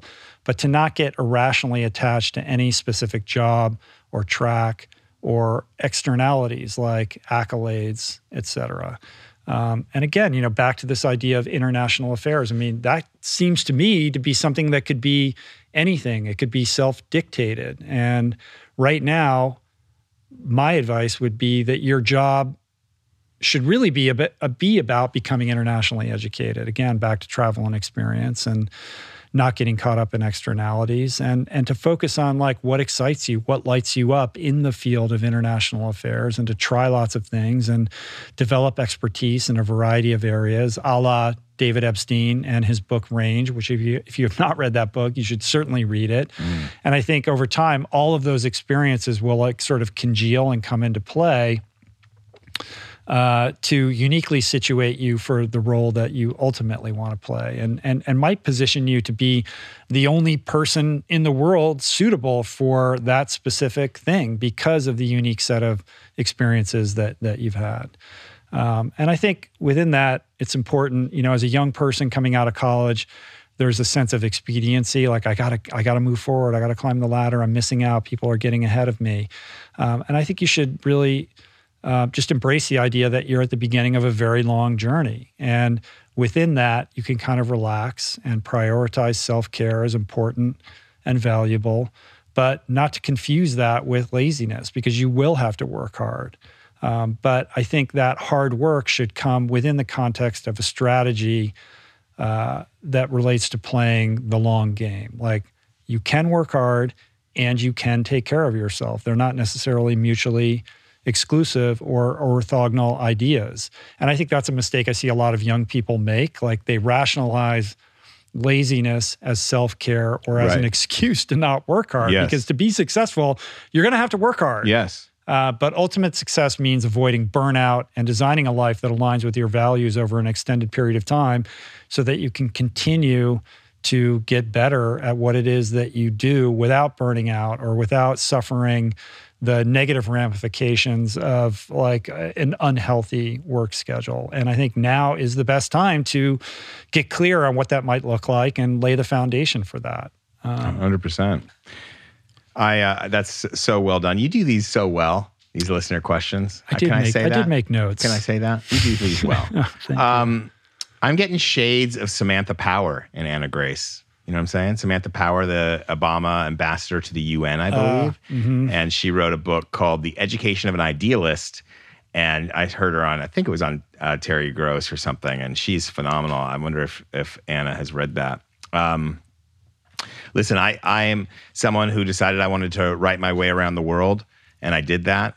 And I was able to do that because I really was single-minded in that pursuit. That doesn't mean I was always the most work-obsessed, but by the time I started doing it for a living, it did demand months at a time with no days off. So that kind of stuff does happen, and you have short deadlines, and you have to meet them, and so there's time and place for that kind of single-minded pursuit. And I think the idea of doing that young, when you don't have the kind of the baggage that comes with just being older and being more established, you're sleek. You can move around. Sure. So I think, and you can make it fun. Yeah, you can make it. You can bust your ass, and if it is really what you love doing, there should be a significant aspect of it's going to be exhilarating. It's going to bring you joy, but also you got to learn that when that's the case, you're even more in a danger zone because then you'll never take a break. Well, right, and you don't want to get to that point, but I think the great part about international life is that something's always happening. It's pretty sick. It's like Jason Bourne. Yeah, it's pretty awesome. And you're going to work hard, and then there's going to be opportunities to hang out and have fun and explore different places because you're international. I think the best piece of advice you gave is be international, and that means learning languages. That you want to be bilingual, learning maybe culture, trilingual, learning language, experiencing those cultures, boots on the ground, and understanding their politics and their history. 100%. And that's the greatest piece of advice you gave. And I think that I would say that, like, just go, get lost, go to wherever you want to go and explore it and be part of it. And you will not go wrong, whatever comes out of that. The other thing is, it's funny how when you have this idea that you want to do or be something, then you kind of get there and then you realize how limiting that was. And something else comes up. So, like, for me, wanting to write my way around the world, then after doing Lonely Planet book, basically doing that for 7-8 years, that's all I did. I realized, well, that wasn't really the pinnacle of the craft of writing. And so I had other ambitions that kind of came up. That's part of growth. Right. So that's going to happen. So that idea of holding things lightly, it's not just because, hey, it may not work out. It's actually because, hey, you might evolve and your ambitions will evolve with you. And therefore, it's okay to hold certain destinations lightly in terms of, career destinations, because things could change for you too. So the idea that this is just an experience to get the most out of and to dedicate yourself to it, whether it's, working 60 hours a week or not. I like that attitude. I see success in Anna Grace's future. Like I said, I'm not worried about Anna. No. She's going to be fine. I'm jealous. Sounds like she's getting ready for an awesome life. It's true. Right. You want to go back in time. Yeah. You want to be Rich Roll at 21. Yeah. Growing up in the greater Washington, D.C. area, I was in a perfect position to become a spy, an international spy. I had a friend whose dad was a CIA agent. That's exactly what an international spy would say, what you just said. Is it? Yes. I would be so good as a spy. All wink, along. Wink. Yeah. That's what really has been happening. All right, let's move on. Let's move to Dan from Silver Spring. Dan from Silver Spring.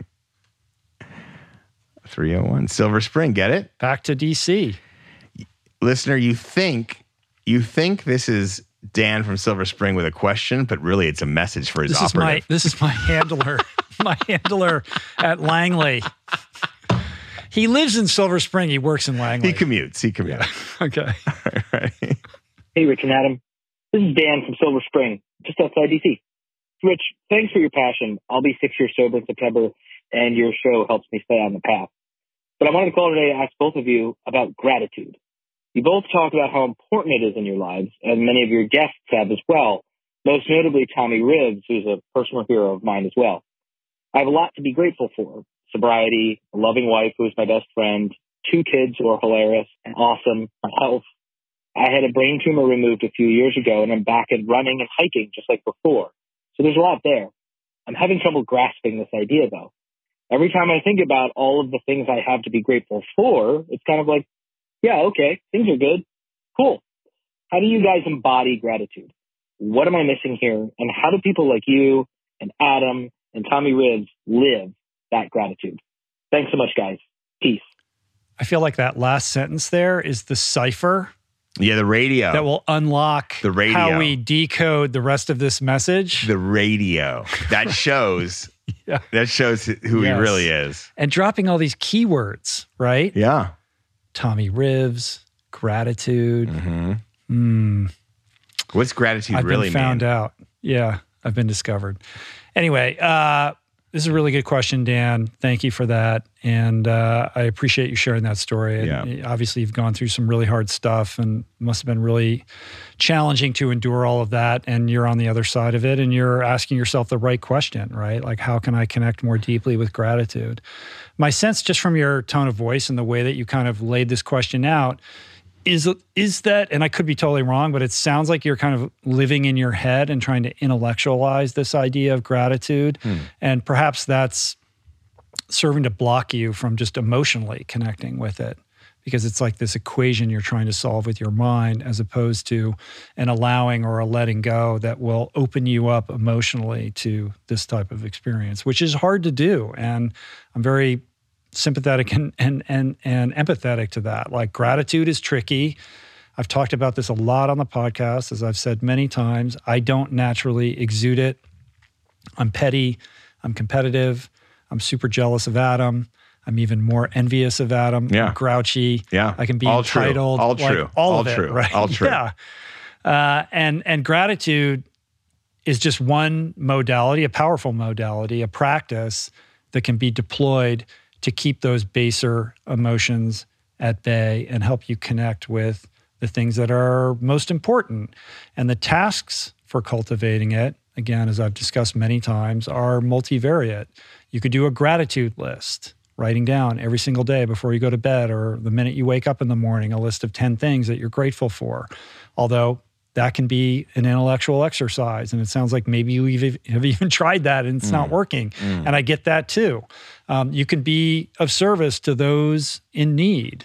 You can call up an old friend that you haven't spoken to before and tell them that you miss him or her. You can write a letter to somebody you care about. In other words, practicing the expression of gratitude aids in cultivating that sense within yourself. But I really hear what you have to say, Dan, because often in doing this myself, I find that connecting with gratitude is difficult, that it can be this intellectual pursuit that doesn't really pay off emotionally. And it's really a struggle to figure out how to feel it, like feel it with your body.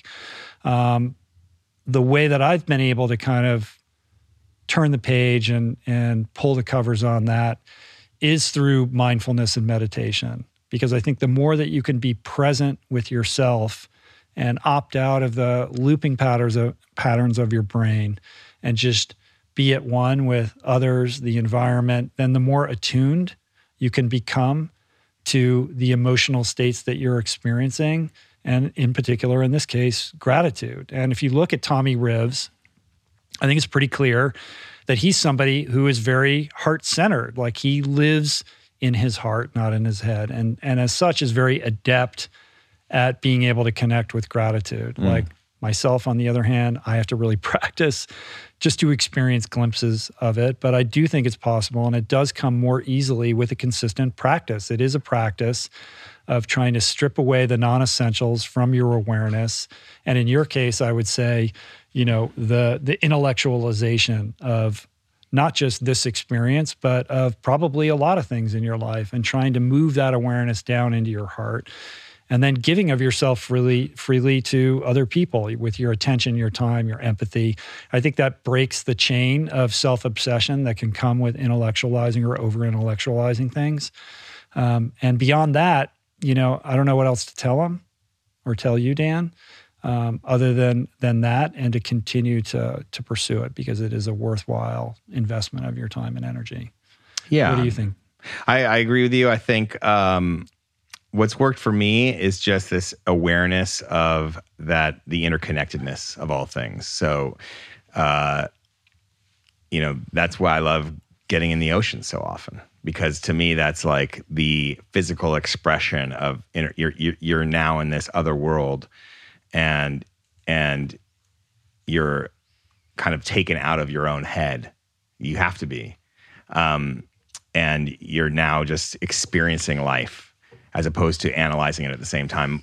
So much of us, all we're doing is analyzing all the time. We're not really experiencing. You have to interrupt that default mode state. Yeah. And I think, for you, it's jumping in the ocean. Yeah. I mean, that works for me as well. You can look at those images from the Webb telescope. And for a lot of people, that inspires that sense of awe and wonder. 100%. But for other people, they could look at that and say, that's cool, but I don't, whatever. Right, so it's an individual thing. And so I guess what you're saying and what I would suggest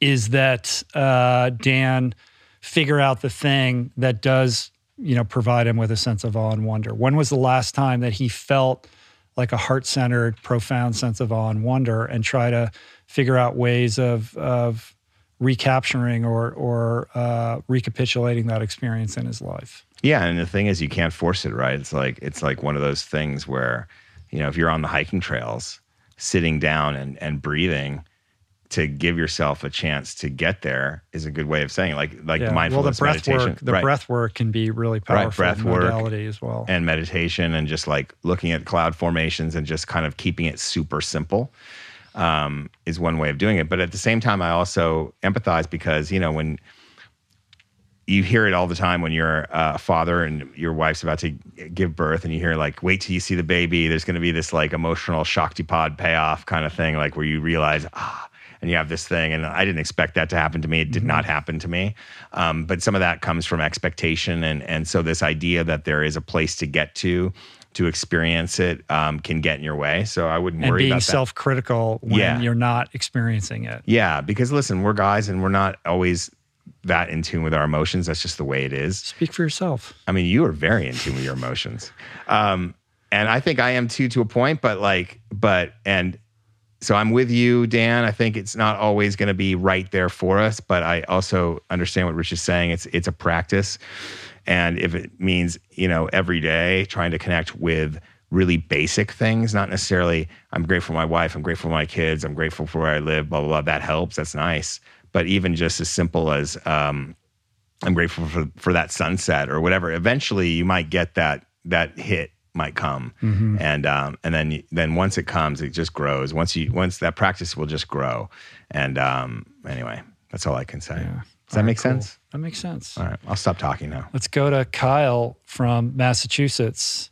Hey, Rich and Adam. My name's Kyle Stanley. I'm from Massachusetts, and I'm a longtime listener of Rich's podcast. And my question revolves around the fact that I'm doing Ryan Holiday's Read to Lead challenge currently, which is a paid course by Ryan Holiday where he teaches you how to read more efficiently and how reading can help improve your life, which I believe myself. The challenge for this week is to ask 5 people who you respect for a book recommendation that changed their lives. So you two are people that have already changed my life. So my question for you two is, what is a book in your life that has transformed or changed the way that you view the world or the way you act? Thank you, Kyle. Message received. Get it? I'm currently sending it to my Cypher colleague. He's sending the books. He's sending the books. Yeah, right. My answer to this is not that sexy, but it's true for me. The book that has changed my life the most, hands down, is the big book of Alcoholics Anonymous. I don't know if Kyle needs to read that book. Probably not. No. Maybe he does. If I'm being completely honest, like I could come with some sexy book, obscure title that would make me sound cool. But honestly, it's the big book changed my life more than any other book. And then second to that. Can you describe the big book? Because I've not heard of the big book. It's basically, you've never heard of it? No. I'm sure you've seen it in various Starbucks with people sitting huddled over it. It's the Bible of Alcoholics Anonymous, essentially, which lays out the 12-step program and has stories of people who have battled with and overcome alcoholism. And it's sort of the guidebook and the centerpiece to the whole kind of 12-step architecture of Alcoholics Anonymous. Fair. Yeah. So obviously that book changed my life, Yeah. continues to change my life. It's a book that it's not like a book I read and put down. It's like an operating manual for life. Right. The other operating manuals for life that have been incredibly transformative for me are also no surprise to anybody who listens to this podcast. The War of Art by Stephen Pressfield absolutely has been essential in helping me, craft my professional life and how I think about and pursue creativity. Second to that, The Artist's Way by Julia Cameron, which is sort of a workbook way of unleashing creativity and kind of finding your voice. And a fourth, if none of those satisfy you, would be Autobiography of a Yogi by Paramahansa Yogananda, which will blow your mind with tales of spiritual prowess and magical, mystical possibilities. Love it. You've read that book, haven't you? I have. Yeah. In fact, when I was doing early on in the LA yoga world, I was doing. That's right. I always forget about the LA yoga chapter of your life. Yeah. And one of the first the first features we did were kind of the history of yoga in LA. And so we focused on the 1920s era, which was Paramahansa Yogananda. And I went to the Self-Realization Fellowship in Mount Washington, which was his real house. The original. The OG. And I was supposed to meet and talk to this particular monk in the conference room, but I guess that had been booked out. And so he sat me down in like by the fireplace, and he goes, when we sit down, he said, Paramahansa Yogananda used to spend every evening here, or Yogi G, or whatever he called him. He used to spend every evening here talking to whoever guests came by. And it's said that sometimes when you sit here and talk for a while, you can actually feel his presence when you leave. And I'm like, yeah, sure. And so then I sat and had my interview with him, and the guy was fine. Like, I didn't feel like, when you're speaking to some people who have like the spiritual connection, you can feel it. I didn't feel anything special. But then when I left, it was like I was I walked out of the house, and all of a sudden I was like walking on air. Like, I felt so alive and alive and high. And so I did have that feeling there. So that is interesting. Yeah. And that's saying a lot coming from you, being a natural born skeptic. Well, it's a recalcitrant. I'm a many-layered lotus, many-petaled lotus. That's true. But that lotus is just opening up. It's just opening up with every roll-on episode. This is my mission, Adam. Well, it's funny that blossoming and flowering. It's funny you should say that, because my book, the book I'm thinking of, is called Hua Hu Ching. It's the Unknown Teachings of Lao Tzu. It's a follow-up, kind of like the Lost Scrolls of the Tao Te Ching. And I'm thinking of a moment. It was in 1995. I was sitting on a bluff in Isla Vista overlooking the beach with my good friend and podcaster, Kelton Reed of the Writer Files, a guy who I was a screenwriting partner with when we were both trying to become writers, him right out of Boulder, University of Colorado, and myself kind of trying to figure out what I wanted to do.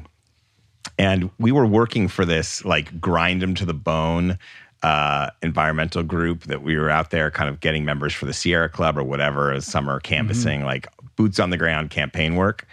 And it was like the summer, getting ready for the big summer canvas season. And I came up late. I was kind of bummed out. I'd been burned out. I've been working for this organization for like almost 2 years, and I was like ground to the bone of a lot of work, hard work, and not feeling the reward.